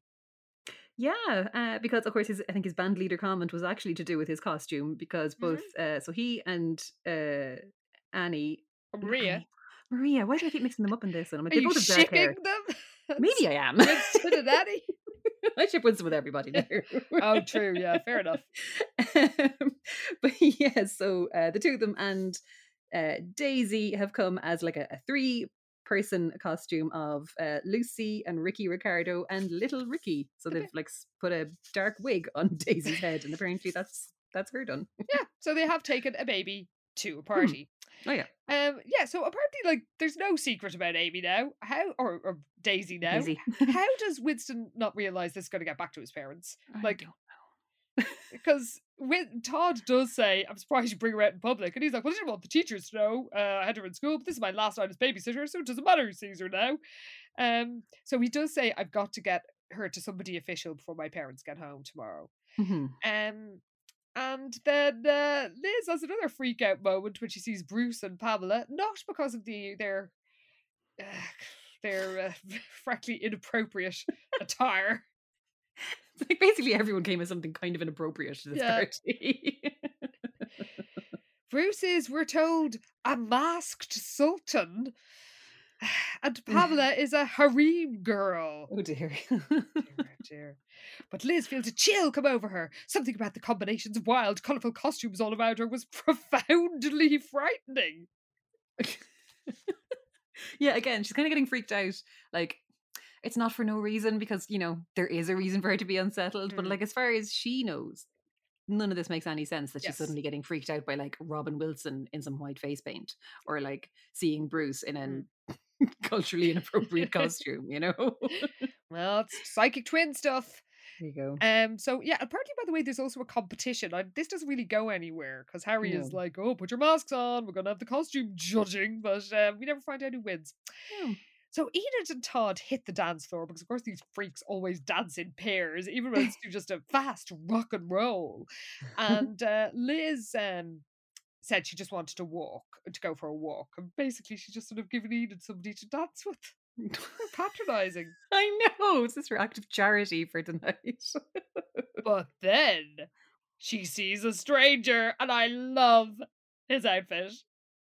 It's a little on the nose, but you know what? You have to give it to him. Yes, because she sees a fair-haired boy that she doesn't recognise, and he's dressed in a hastily thrown together Sherlock Holmes outfit. By the way, it's hastily thrown together. She says jeans and a t-shirt, but with a hat, cape, pipe, and oversized magnifying glass. Like, that's pretty good. Some work went into that, like, so he couldn't source like tweed trousers. Like, cut the guy a break. In fairness, he's got everything else pretty much nailed down. He's got a cap. Like a deerstalker cap and a cape. And a cape. Capes are hard to find. Well, Liz wanders off into a quiet part of the garden with it's a little courtyard with a fountain and a sort of arched entrance, and she's still feeling a bit weird. And then she sees Jessica. Yeah, she sees another girl in the pink dress that she's wearing, and she's like, oh my god, Jessica, you scared me. Jessica stares at her for a moment without saying a word, then turns and disappears through the archway, her large rhinestone earrings flashing brilliantly as she turned. And Liz is kind of like, rhinestones? And she's kind of sure that she remembered Jessica wearing the like teardrop shaped pearls that Sam had given her. So that does kind of strike her as a bit weird. But she runs through the archway to look for her, and Jessica is nowhere to be seen. And she remembers her dream, her recurring nightmare, and feels cold again. Like, all Liz's psychic problems would be solved if she just wore a cardigan. Just manifested, just feeling a little chill. You're so right. Just put on a fucking jumper, Liz. Yeah. Get on with it. Grand. Well, we cut to Josh's POV, and he knows he's close to his prey. We're told Margot was here somewhere. He could practically taste her presence in the air. Fucking hell. By the way, he was not ready for Sweet Valley commitment to fancy dress. Yeah, because we do find out that he feels a little underdressed in his Sherlock Holmes outfit. That again, he'd thrown together at the last minute. How do you last minute throw together like a deerstalker hat, a cape, a pipe, an oversized magnifying glass? Come on now. But he's trying to figure out who of the like dancers on the dance floor that Margot could be. So he's kind of sizing up different people, and you kind of find out he's looking at Enid because he sees like someone dressed like Amelia Earhart, but you know her face isn't right, and then he sees the boy that he thought he saw Margot with in the car park outside the mall that time. But yeah, again, he's not dancing with someone who's Margot, and he's trying to just figure out how he's going to unmask her tonight. Because, of course, the masks are also confusing the issue for him, as well as the insanely elaborate costumes. Yeah, he does say the costumes were more elaborate than he had anticipated. Yeah. He's like, well, I mean... Yeah, he wasn't ready for a Sweet Valley level party. He certainly was not. Meanwhile, Todd is having an amazing time because there's been no serious consequences for his dickish behaviour. Like, he blames himself for the weeks of their separation, but he vows silently that he'll never doubt Liz again. Oh, yeah. And she goes off to get a drink. But she returns strangely quickly, looking like a blur of pink gauze as she grabbed his arm, whirled him around, and dragged him onto the dance floor. So yes, Todd kind of realizes he was mistaken and it wasn't Liz he was dancing with at all. This had to be Jessica. Well, you'd think he'd recognise her too, seeing as, like, how much time they spent writhing around together. Oh my god. But clearly, like, he just sorts Wakefield's into, like, Elizabeth and not Elizabeth. And that's good enough for him. So initially he thinks this is some sort of peace offering, you know, from Jessica. Yes. But of course, she's grinding up against his leg.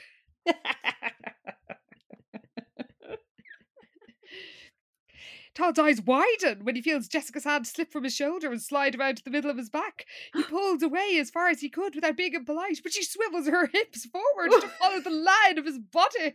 Oh my god, good luck to you, Todd. And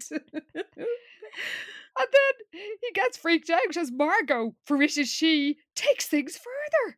Oh my god, yes. Well, he's freaked out because he's just like... You know, he's never seen, you know, that Jessica is obviously one of the biggest flirts in town, but he can't figure out why she's doing this. Like, in the middle of the dance floor and to him. So he's like, Jessica. She put a finger to her lips, barely visible beneath the pink scarf over her face, of course.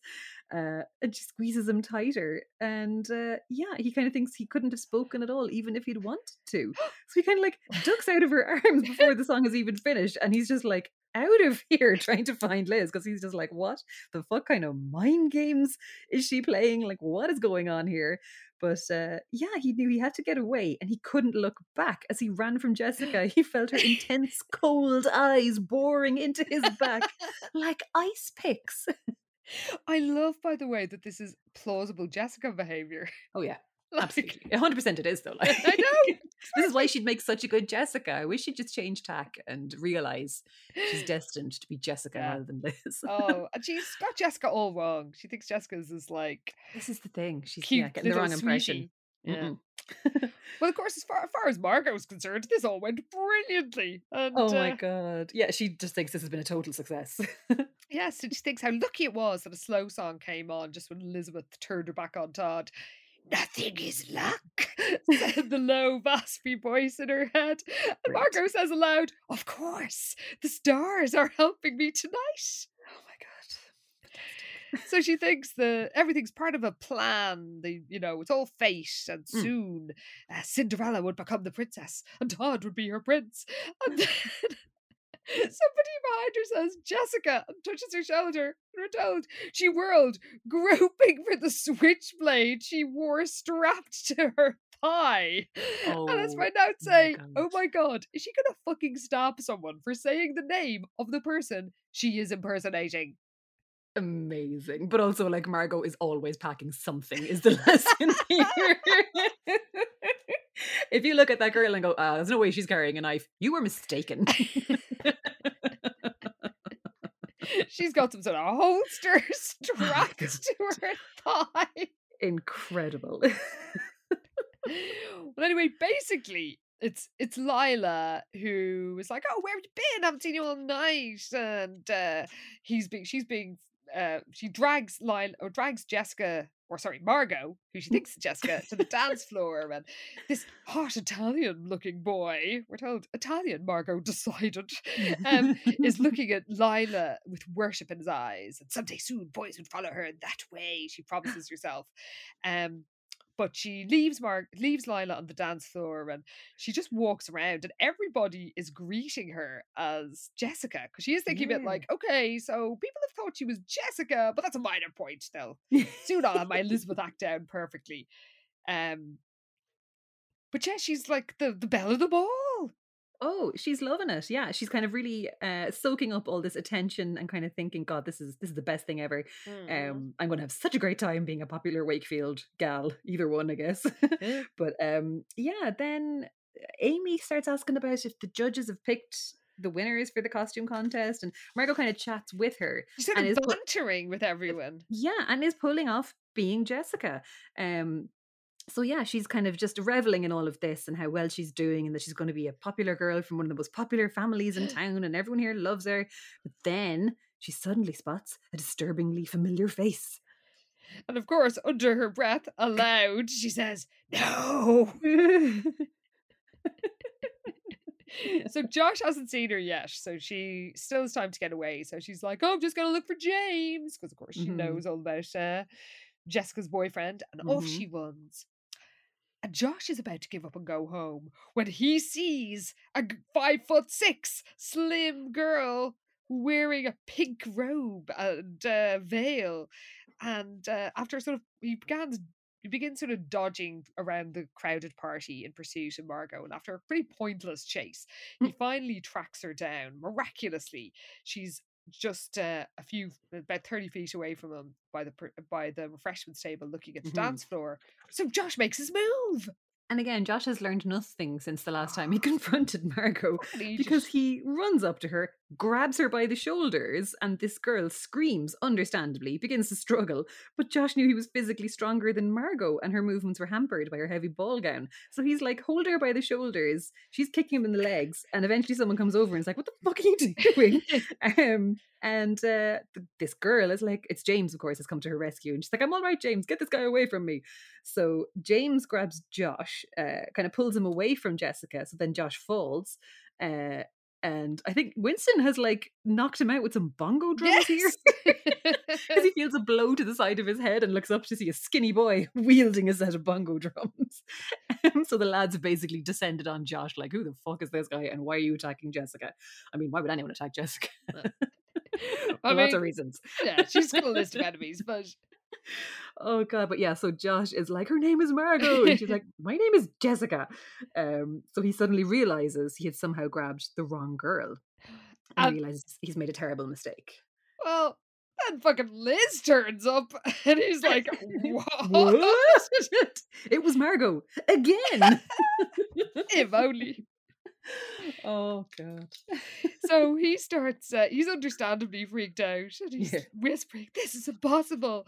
And he apologizes to Jessica. And when there's a lot of earring chat, because apparently one of Jessica's pearl earrings has fallen off in the melee, and Josh notices that the other girl is wearing smaller earrings. So they're, he's not seeing double, I guess. So Harry boots Josh out of the party because Jessica says she doesn't want to press charges. And he's just like, what is happening? He thinks he had finally found Margot. In fact, he found two of her, but neither one was her. And then he wonders, maybe he found the real Margot as well. Because he remembers something about the first Margot he saw. This is it again. Very good attention to detail here from accessories. Yes, I'll tell you, yeah, because the first Margot wore large rhinestone earrings. So the fact that he's noticing all these earrings that all these different girls in pink dresses are wearing doesn't seem very realistic. But look, he's realized that maybe that first girl was in fact the real Margot. And he thinks it was an incredible coincidence she should travel thousands of miles and come across the very town where her two lookalikes live. But then he's like, what if it wasn't a coincidence? Jesus. Get there faster, Josh. Yeah. He thinks, well, I mean, he's better than James, because he does think, could Margot be planning to somehow make use of the fact that Jessica and Elizabeth looked exactly like her? So Josh felt his knees turn to jelly at the implications. He wasn't sure of exactly what Margot was scheming, but one thing was certain. The twins, Jessica and Elizabeth, were in terrible danger. Oh my god. I think we're in terrible danger of not doing our ad in time. Oh my god. Yes. Because we're getting so carried away with all the drama. As it's an ad for friends of the show, Sissy That Pod. Oh, our faves. I love this show so much. I'm a genuine fan of Sissy That Pod, and we've both been on it before as well, and it's great fun. But yes, so Sissy That Pod, also on the Head Stuff Podcast Network, and it's hosted by Cian and James. It's wonderful. It's a RuPaul's Drag Race recap show. Like, what more do you want? It's so good. They're chatting about Drag Race UK at the minute. That's actually due to finish, I think, the day this comes out. But that's been a fun season. And yeah, they cover the American seasons. They cover all the international ones as well, I think, in their bonus content. So like if you're a member of Head Stuff Plus, there's a ton of Sissy That Pod that you can catch up on as well there. It's great crack. Like, it's genuinely such a fun show. And we have been guests on it, and they have been guests with us. Oh, that's our Amy's True Love episode with Cian and James on to talk about Sweet Valley's first canonically gay character, Tom McKay, and his little journey, as it were. But you can have a little taste of Sissy That Pod here now. Come on, Sissy That Pod, let's get sickening! Are you a fan of the Emmy Award-winning show RuPaul's Drag Race? Do you think about Roxy Andrews at the bus stop? And do you belong in Party City? Well, Sissy That Pod is the podcast for you. Join me, James, and my co-host, Cian. Is there something on my face? As we chat weekly about the runway realness, sickening shade, and backstage buffoonery. That's right, whether it's new episodes of Drag Race US, UK, or All Stars, Sissy That Pod will spill the tea with a new episode for you within 24 hours. So make good choices and subscribe to Sissy That Pod from the Head Stuff Podcast Network, and we'll leave you gagging on our eleganza. Now, let the music play! And now, back to Sweet Valley, where Winston answers the door to find Margot on his doorstep. What? Oh my god. And he's a little freaked out because he realizes he never actually told this daycare lady where he lived, but she has still tracked him down. So she kind of invites herself in, and Winston's a bit like, what are you doing here? So Marla, as far as he's concerned, says it's time to face the fact that Daisy's parents have abandoned her. So she kind of says, look, I'll bring Daisy to social services for you, and that'll be easier for you. Yeah. The Project Youth Centre has a liaison in that office, like all very believable stuff in fairness. So you won't have to hand her over to strangers. And Winston's like, yeah, no, she's right. It's time to face facts. Like, this has gone on too long. But then he kind of surprises himself by saying, actually, no, my parents are going to be back in town tonight, and I'm going to wait until then before I take any action. And it's like, he thought he saw a flash of anger in the curly-haired girl's eyes. It's like, oh, Winston, if you only knew how fast you were about to be murdered. I am surprised she didn't knife him then and there. Because we know she's wearing one somewhere on her person. But yeah, so she kind of says, well, look, if you want to give it a few more days, that's okay. But you've been running yourself ragged. So, you should go do some shopping or do some other things and take care of things. And look, I'll look after Daisy for a bit. Like, you go run some errands or whatever, and I'll look after her here. So he's a bit unsure. She's like, incredibly, she's like, Winston, I am a professional daycare provider. She reminded him, I'm not some psycho baby killer. Because Margot will fully say the quiet part out loud and doesn't give a shit. Like, she's enjoying herself, but Margot, you're playing with fire here, which I know you also love to do. But she really does. Oh my god, it's kind of amazing she's got this far without being like apprehended by somebody. Absolute miracle. Like, she could not be more suspicious if she tried. No. So, but anyway, it's sort of eventually Winston sort of worn down. He's like, okay, I guess I will leave Daisy. I mean, he does know that she works in Little This Darling, is the thing. so he's never fully happy with leaving her there. Like, he even feels a stab of fear as he hands the baby over. But the baby's happy out, so he's like, okay, maybe this is fine. So he does go off. But like, he's still a little uneasy, I think, about the whole transaction, but does agree to just kind of leave her there for a bit while he goes into town. But of course, as soon as the door's closed, Margot shows her true colours and exclaims, I thought that dorky Egbert character would never leave. And then she starts telling it like it is to poor old Daisy. Oh my god, yes. She's like, this is the first step. She told the child, Elizabeth loves you, but now you're mine to control. Like, good luck controlling a baby, Margot. What are you talking about? How has Margot not been fired already from that Little Darlings? Because she's like, if there's one thing I can't stand, it's sniveling babies. It's time for you to take a nap and start bothering me. So she shoves the baby under her arm like a football.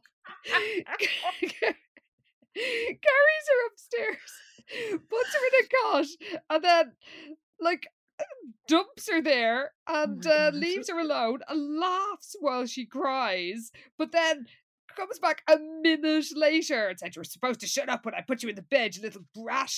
Like, have you ever met a baby, Margot? But like, she also, when she's bringing the baby upstairs, she's like, which room is it, brat? It's like, she's a baby. She can't talk. She doesn't know what you're saying. And then she starts laughing derisively, and saying, you thought you were going to have it all. Like, Margot has a vendetta against Daisy, the baby here. It's kind of funny. Well, when Daisy starts screaming, she's like, stop that noise now. Then she almost kills her. Oh my god, she fully holds a pillow over this baby's face. But luckily, the doorbell rings, so she kind of thinks, fuck it, whoever it was must have heard the baby crying. So she like pounds her fist against the side of the crib and runs out of the room, opens the door to find Elizabeth standing there. The colour drains from Margot's face. And she's like, I was coming over to help Winston with the baby. Like, is everything all right? Because you can hear screams of anguish from poor little baby coming from upstairs. And we're told for weeks Margot had been preparing for the day when she would stand face to face with Elizabeth Wakefield for the first time. But now, because it's all a surprise, for the first time in her life, truly is, Margot was speechless. Oh my god. She slips past Liz and literally just runs out of the house. Just runs away. Yeah.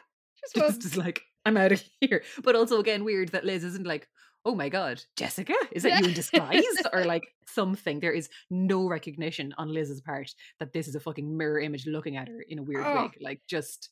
Even with the wig. Even with... Like, she must have some prosthetics going on. I just don't understand it otherwise. There's a fake nose in there somewhere, surely. Well, Liz is like, what the fuck? And she keeps thinking of the we're told for some reason, I wonder what, Liz, she keeps thinking of the party and seeing her sister looking, weirdly at her yeah. in the courtyard, and then she thinks of the nightmare and realizes that the girl in the dream is the girl at Winston's door. She had the same blue eyes, apparently. Well, Maria turns up, and Liz is tempted to tell her everything, but somehow doesn't in the usual contrived way. It's like she didn't know for sure if the curly-haired girl had done anything wrong. It wouldn't be right to spread rumors that could hurt somebody's reputation. So she says, oh, there was a babysitter, she left, and Maria's like, oh, look, I can take over, and Liz wants to talk to Winston, but decides, he can call her when he gets in. Yeah.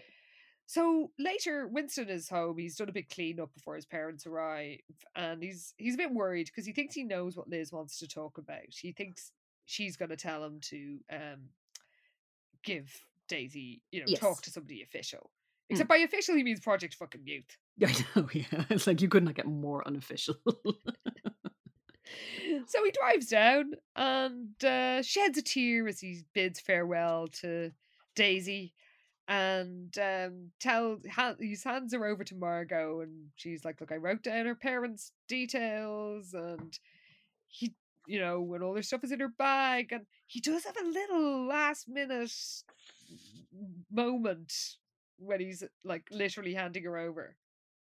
Yeah, like he does have a twinge of like, oh God, should I be doing this? But then he's like, no, she's a trained professional, and he's probably reluctant just to leave Daisy with anybody. Yeah. So yeah, she kind of Marla, I guess, reassures him that everything's fine and her shift is over in a few minutes, so she's going to bring her over to social services right away. But yeah, he has to walk out the door, and he hadn't planned on looking back, but he couldn't help himself because he's really bonded with Daisy, I guess, in this time. And yeah, but as he leaves, it occurs to Winston that the girl never told him her name. For fuck's sake, Winston, you could have asked. At this stage, like. And of course, when he gets home, Mrs. Vonchenko is there. I mean, he should call social services anyway, because... Jesus, yes, because this woman's ridiculous. Oh my God, yeah. So, because she's like, I'm so sorry, Winston, you know how these little Central American countries are. Do we? God. No, we don't. And, there was some communications problem because of the coup, You were literally going to take a baby down there, and the only thing that stopped you was the fact that you get cranky on a flight. And now it's like a fucking war zone. Like, what? That was your reasoning back along. You're right. It's like, how cranky babies get on flights. Oh, God, that's the reason you don't want to bring her. Like, she doesn't seem to have involved, like, an embassy or, CIA are right there, probably fucking teaching people how to torture others. Yeah. She finally has gone out with her husband, and Winston finally gets a word in edgeways and says, we've got to go and get Daisy before the babysitter turns her over to social services. Yeah, and like at this, Mrs. Vonchenko's, her eyes widen, and for once she's speechless. And it's like, bitch, you abandoned your baby for like a week. Oh my God. So yeah, this is what happens. So anyway, and again, he has to basically nearly yell at her to shut her up because she's just babbling away the whole time. And he's trying to explain to her that your baby's about to disappear. So yeah, they have to jump in the Oldsmobile that they've turned up in, and he's going to give them directions. So they have to speed back to Little Darlings, hopefully in time. Well, Winston gets out of the car before it's finished pulling up outside, and he can hear a baby screaming in another room, and he runs in yelling, Daisy's parents are here. It's amazing because Margot comes out and something like anger flashes in her blue eyes, but it's gone in a second. Says she's here, and Winston finds her lying next to a large pillow because Margot was going to do another fucking murder right there in the daycare centre. Oh, baby murder in the daycare. Classic Margot. How has she not been caught? Like, there's going to be other crying kids in that place. Honestly, she's gas. So, Daisy is reunited with her neglectful parents, and Winston thinks all's well that ends well, and thinks the authorities won't find out about his baby hiding, baby minding, I don't know. So he hopes the girl won't say anything, but when he turns around, she's gone. Oh my God. So we cut to Margot's gaff, and she is not happy. No, she feels like she's just had a few too many close calls at this stage. So between Liz and then Winston and then this close brush with Josh Smith at the party. So she out loud again because that's just how she rolls. Like again, it's like one of those things where if the cops were to turn up at this boarding house lady's door, it's not like she could be like, she was so quiet and just kept to herself. It's like, well, I constantly heard her just like cackling out of nowhere in her room and just like yelling about stuff and hissing things under her breath constantly. A very suspicious character now that I think about it. Because she says aloud, if I'm not more careful, I could still blow this whole thing. Yeah, you think, Margot. But then we're told, then her voice lapsed into a low, raspy sound. Oh my God. Beware overconfidence. And then we're told, I think this is my favorite. No, it's not even my favorite thing is coming up. Yeah. No, I know it is. But this is still pretty good. It is. Because it says, the voice in Margot's head used to come only silently, echoing in her mind. Lately, it had begun speaking through her mouth as well. Oh my God. She was becoming one with the voice. She was the voice. Oh, I Margot. am clapping with joy. Honestly, what a fucking legend. Oh, I love her. I love the voice. I love them together. It's a dream come true. Oh, name a better duo. You simply can't. We'll wait, listeners. We will wait, and you will not be able to come up with anything. So she remembers the fire and thinks, well, she didn't manage to kill Daisy, but like she'll light a fire on top of some other child at some stage. You know, there's more kids out there. There's plenty of kids out there to murder. She'll get her chance. Well, she has a deranged new scheme that could only work in no questions asked to Sweet Valley. Oh my God, yes. She is scanning the phone book looking for Ned Wakefield's business address. So then she'll be ready, apparently, for the grand finale. Well, she fantasizes about Ned and how he's the perfect father, even though he's a little square. Then we get very worrying Oedipal vibes. I was going to say it's an Electra complex, but actually she seems more into Alice. That's true. She occasionally felt a twinge of jealousy towards him, but she was sure she would overcome it in time. It was easy to be jealous of someone that Alice Wakefield was in love with. Yes, this is it. So she kind of, for now it was enough to be part of a perfect family. If others started getting too possessive of her mother, well, she might have to come up with a plan to deal with the problem. So basically, Ned better watch his fucking back. Oh my God.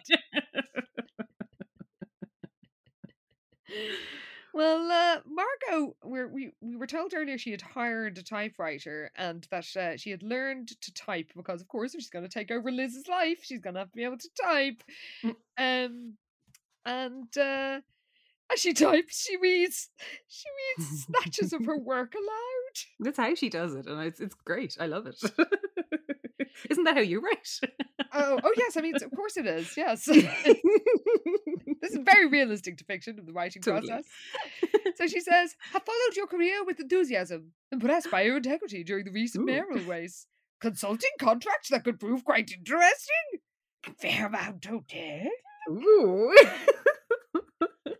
So she decides, how the fuck does she not think this will get noticed? By the way, it isn't noticed.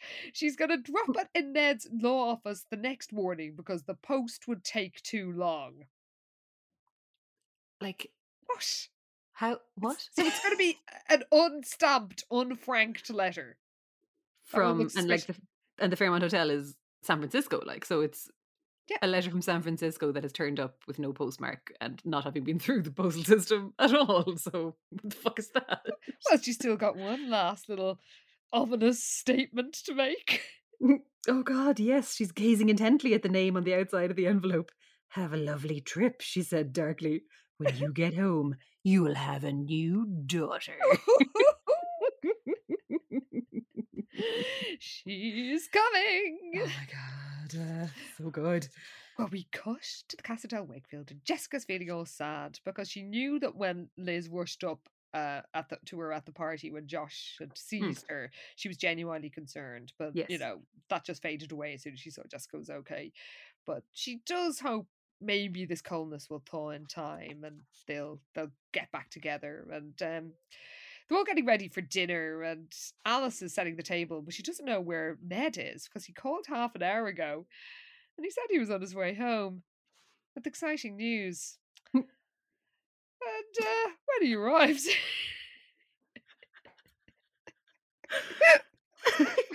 This is just like the cherry on top of this book, which has already been fucking screamingly entertaining. I did not see this coming. Oh my God.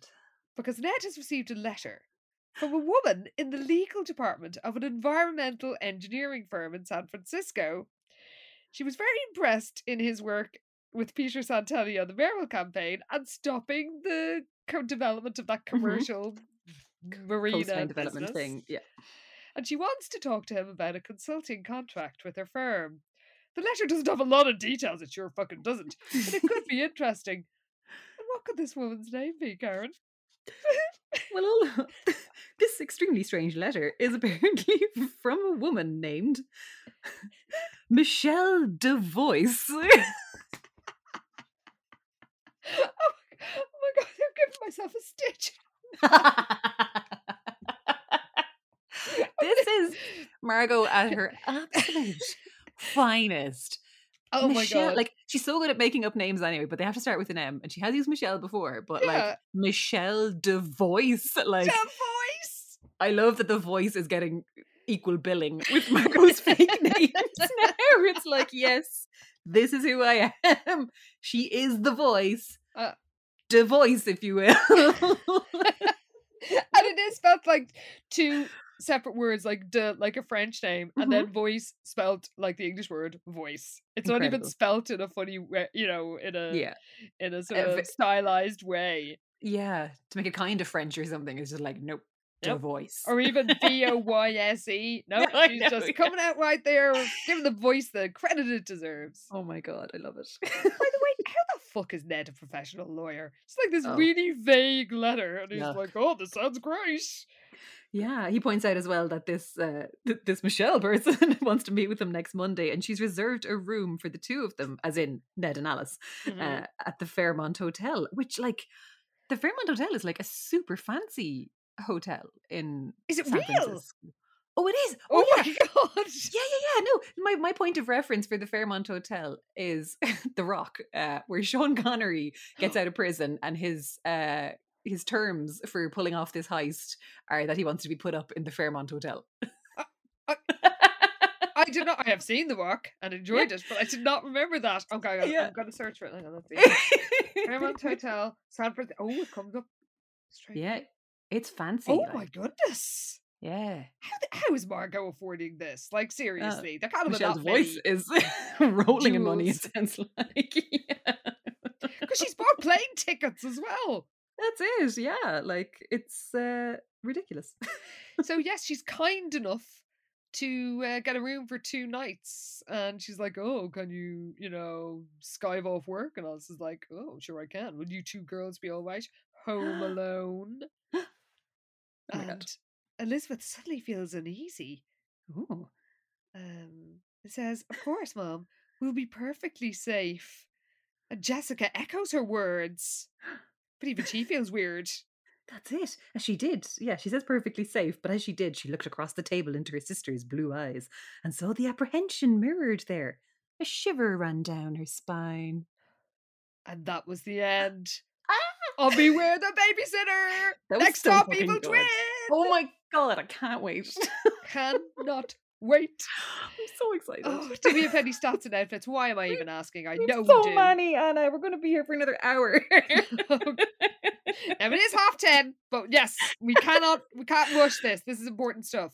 Okay, so the twins' blondness got 14 mentions in this one. For what? Yeah. What? 14. Is that a record? It has to be a record, right? It's up there for sure. The Blue-Green Eyes got 15. What? Like, but then it gets confusing. It gets very confusing because Margot's blonde hair is mentioned 6 times. But the whole point of her hair is that it looks like Wakefield hair. So then I wasn't sure if I should count Margot's blonde hair as Wakefield blonde hair. No, not yet. Patience.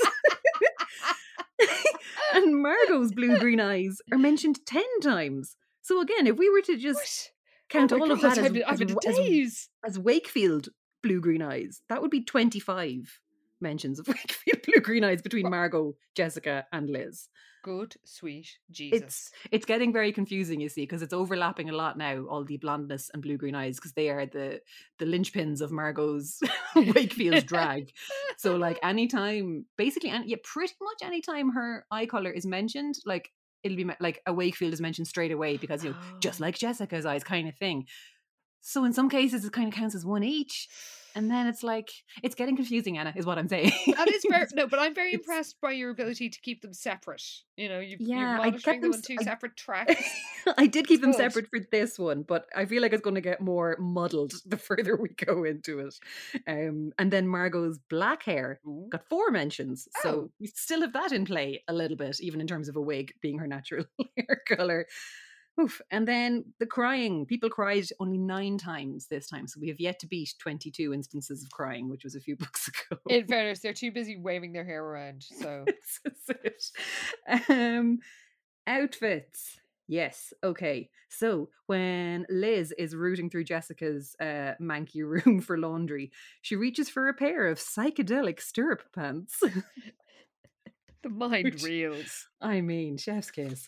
We have one of Alice's outfits that Margot's very impressed with. She wears a simple but elegant silk blouse, natch, a straight deep purple skirt, and there's a matching suit jacket draped casually over the back of a chair. Ooh. And Margot's fingers reach toward the cool, crisp linen because she's so enraptured by Alice Wakefield. What else? Oh, yes. Okay, so like Jessica and Liz's Cinderella outfits are pretty much the same. Yeah. And they essentially consist of like this like light pink ball gown. It's kind of like, it's described as like shimmery and filmy, so it's very kind of princessy. Jessica, I don't know if Liz is wearing these, but Jessica is wearing white tights that glitter with tiny stars all over them, which sounds kind of amazing. They're the ones I do like. I think that's my favorite outfit, but item of clothing. Yeah, amid all the outfits. It's a good one. She also has her shimmery pink scarf, which kind of works as her kind of veil, kind of mask kind of thing. She wears all this with silver pumps, and then Liz's outfit is essentially the exact same. I think it's just a slightly different shade of pink dress, but everything else is the same. James has turned up in his prince's outfit, which consists of navy slacks and a cornflower blue satin tunic that makes his eyes even bluer. He's wearing a white sash studded with official-looking medals and ribbons. His long light brown hair swept rakishly to one side. So he fully went for like cartoon prince, like Prince Arthur. Unreal. Did a great job. I love it. As Prince Arthur would say, très bien. We can only guess. Bueno.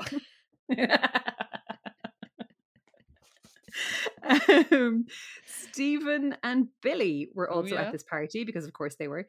And they were dressed as Mickey and Minnie Mouse, by all accounts. Yes. I'm glad we didn't have too much of them. I know, me too. So Lila's Scarlett O'Hara outfit, I mean, you know, it does sound nice because it is a big fluffy gown, basically. Oh, I know exactly what it looks dress. like. Yeah, it's like a big frothy dress. Exactly. She's resplendent in white ruffles. She's wearing a huge jeweled brooch on her neck.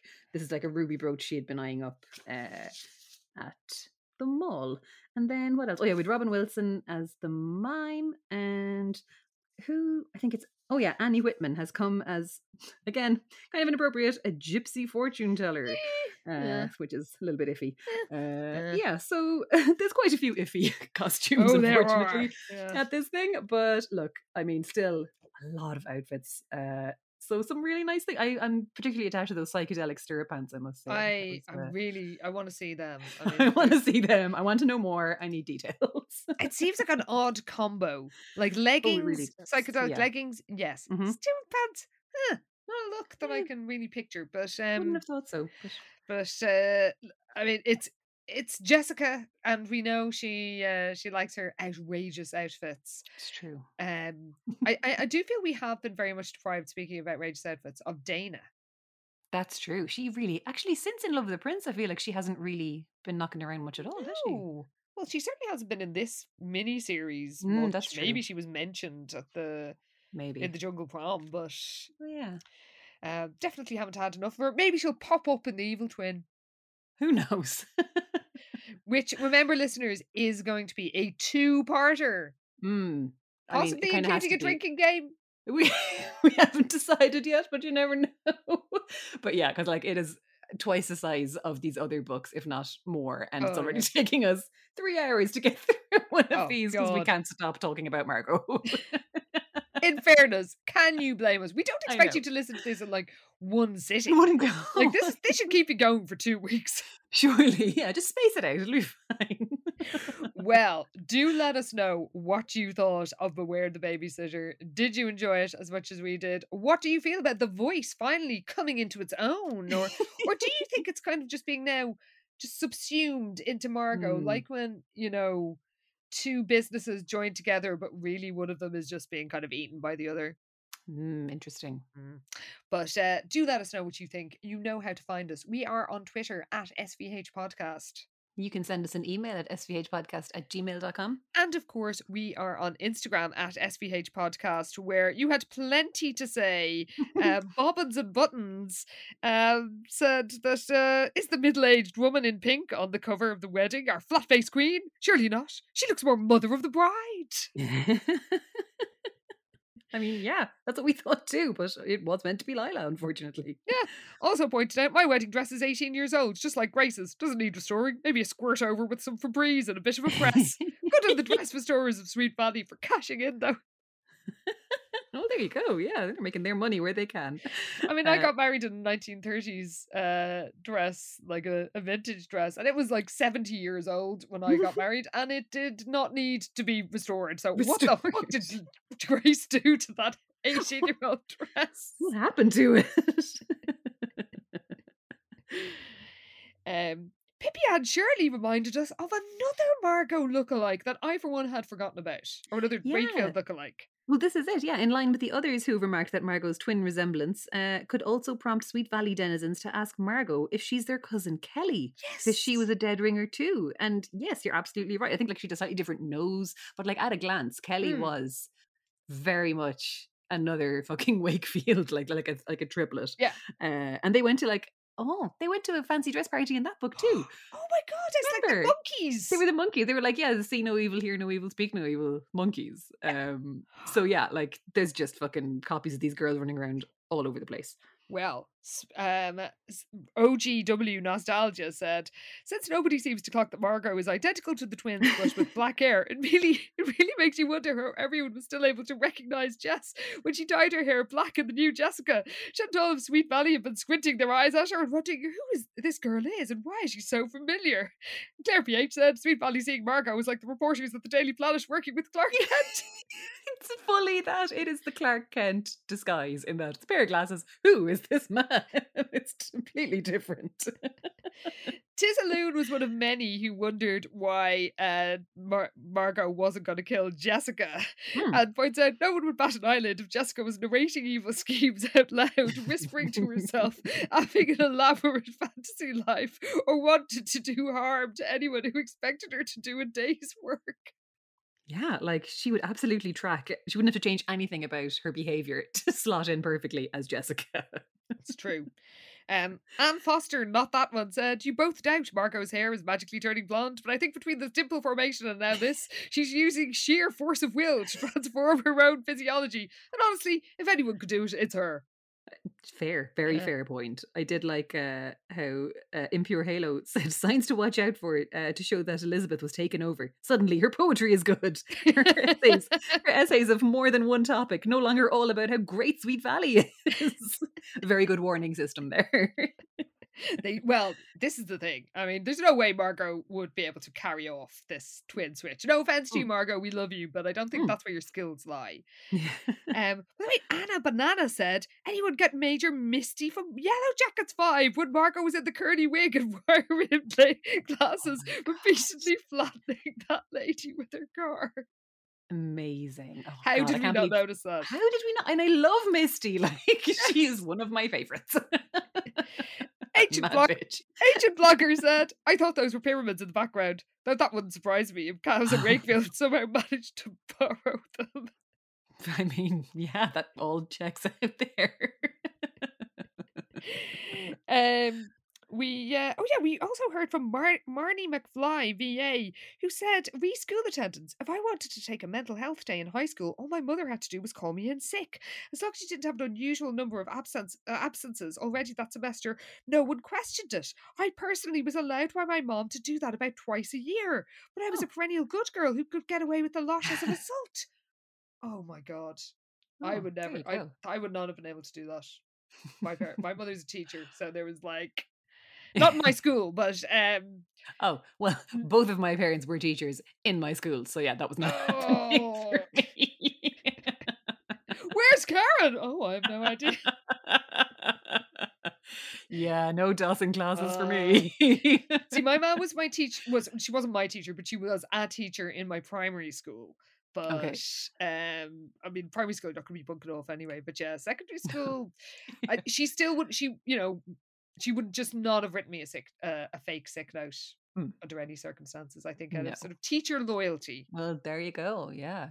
Hello, Ali told us about we were sort of wondering about Liz reading wedding magazines, but hello, Ali, we didn't think it was that weird.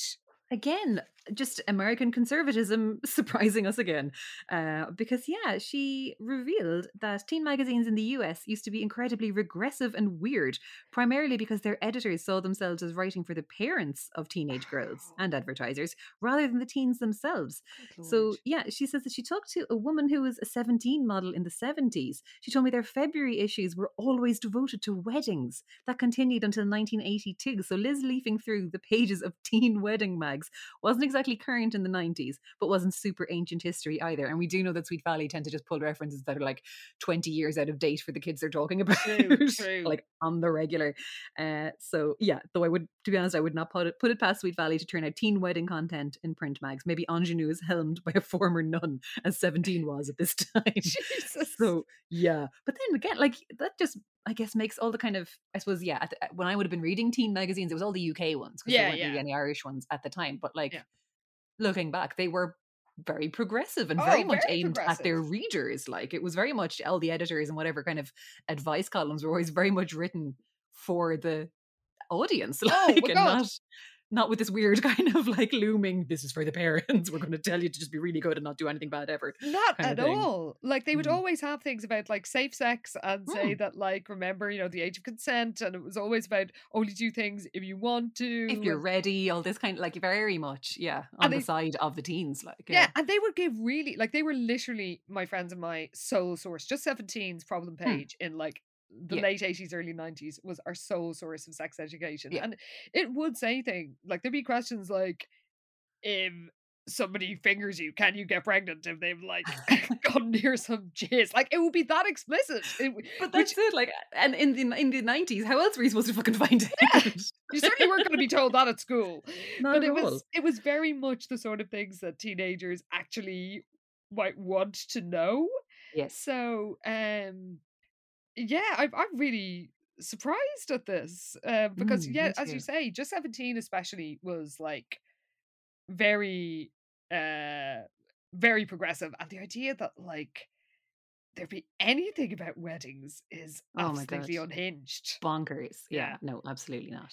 But we do love always hearing these things because we know, we are very ignorant about a lot of stuff, and we appreciate you educating us. That's it. All we know is our own perspective of, growing up and living in Ireland. So good to know these things. And speaking of education, we were very amused by the excellent shout out we got in the fantastic podcast Vulgar History, because it turns out that Herman My Pills has made it into another podcast. It has breached containment. in the story of Manuela Sáenz, I don't know if I'm pronouncing her name properly, the Latin American heroine and girlfriend of Simón Bolívar, which was a great episode, and I have been really, really enjoying Vulgar History. It's got a massive backlist of Back episodes. catalogue. Yes. Nice. And if you're interested in scandalicious historical stories about ladies getting up to all sorts, and who isn't, quite frankly, Fair, I strongly recommend it. I've just been listening to the series about Hortense Mancini, who was like an adventurous woman in the 17th century who was Charles II's mistress, and Lovely. it's non-stop action. There you go. Yeah, these bros are getting up to all kinds of stuff. They were, and I have to say to the tits out brigade of vulgar history that I too fancy Charles II, which was a confession in the podcast, and it's weird for an Irish person to it's a lot, you know. That's a big admission to make. However, in fairness, his enemy was Cromwell. And if you were an Oh, Irish shit. person from a Catholic background, Cromwell tried to kill all your ancestors. So that's true. Charles II is obviously better. Point in favour for Charles II, because I do fancy the Horrible Histories version of him, I have to admit. Exactly. Well, who doesn't? I mean, come on. He's the king of brought back partying. How could you not be into that? So yes, if you enjoy this podcast and you're also interested in history, you should definitely check that out. And there's plenty of people who will make you say Herman my pills. I'm telling you that much. Absolutely. Oh my god. But if all those scandalous ladies of the past aren't enough to keep you going until our next episode, because we know you're all on tenterhooks waiting for Margot to make her final move. The grand finale of Margot's evil plan. She literally called it the grand finale, which I was delighted by. I know. Well, if you can't wait 2 weeks for more Sweet Valley, you can join us in the Pi Beta Alpha Clubhouse by signing up to Headstuff Plus. Yes, if you head on over to headstuffpodcast.com, you can sign up for as little as €5 a month and support the show, which it would be very kind of you, and we really appreciate everyone that does. So when you do that, you get access to all of our bonus content, and we have quite the back catalogue ourselves. I feel like at this stage we're almost at the end of season 2 of the Sweet Valley High TV show, so there's almost like 2 entire seasons of episodes to plow through in there. And like, honestly, the TV show has been unexpectedly delightful. Oh my God. We're super attached to everybody. There's going to be another cast shake up soon, and we're very sad about that. So if you want to go back and enjoy all the great characters and the crack we're having with it, because the show is absolutely bonkers. Like, just when we think we've got a handle on it, they throw in a fucking Casablanca scene, and it's like, what? Where did this come from? Like, it will keep you on your toes, is what I'll say. Oh, I did not see that Casablanca scene coming. Who did? Well, we love all our listeners, whether they're in Pi Beta Alpha or not. But we will see our Pi Beta Alpha sisters in the clubhouse in 1 week's time to say goodbye. I think to on screen Sam, that block of wood, that cardboard Finally. box. Be shot of him. I can't wait. Well, it's a little episode called Win Sam, Lose Sam. And we will see all of you. Oh my god. In the main feed. Lads, like, it's genuinely the reason we started this podcast was so we could eventually talk about the evil twin. It is. Like, I just hope it's not an anticlimax now. Oh my god, me too. Imagine we spent 5 years building it up and then it's like, yeah, that wasn't that good. Yeah. I do have fond memories of it. Like, I do remember some dramatic moments from it. Okay. That I just don't think can be disappointing. It would be hard for them to be. Okay. The only sad thing is that it will mean saying goodbye to Margot. Oh man, I don't want to. And the voice. I can't remember if Nora, her evil twin, had a voice. Yeah, I don't either. I don't know if I actually ever read the Nora book, but there's more surprises in store at least. Well, there you go. We'll have that to look forward to, everybody.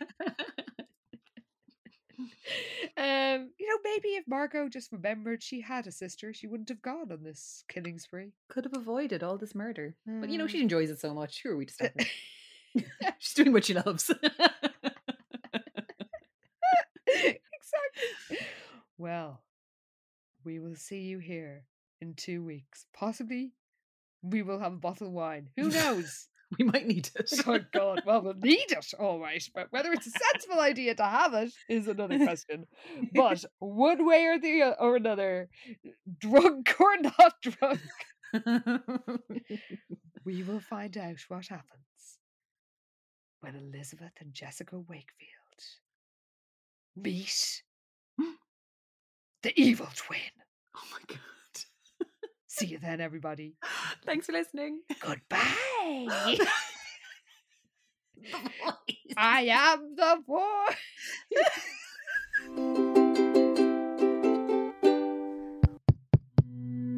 This show is part of the Head Stuff Podcast Network, a hub for the creative and the curious.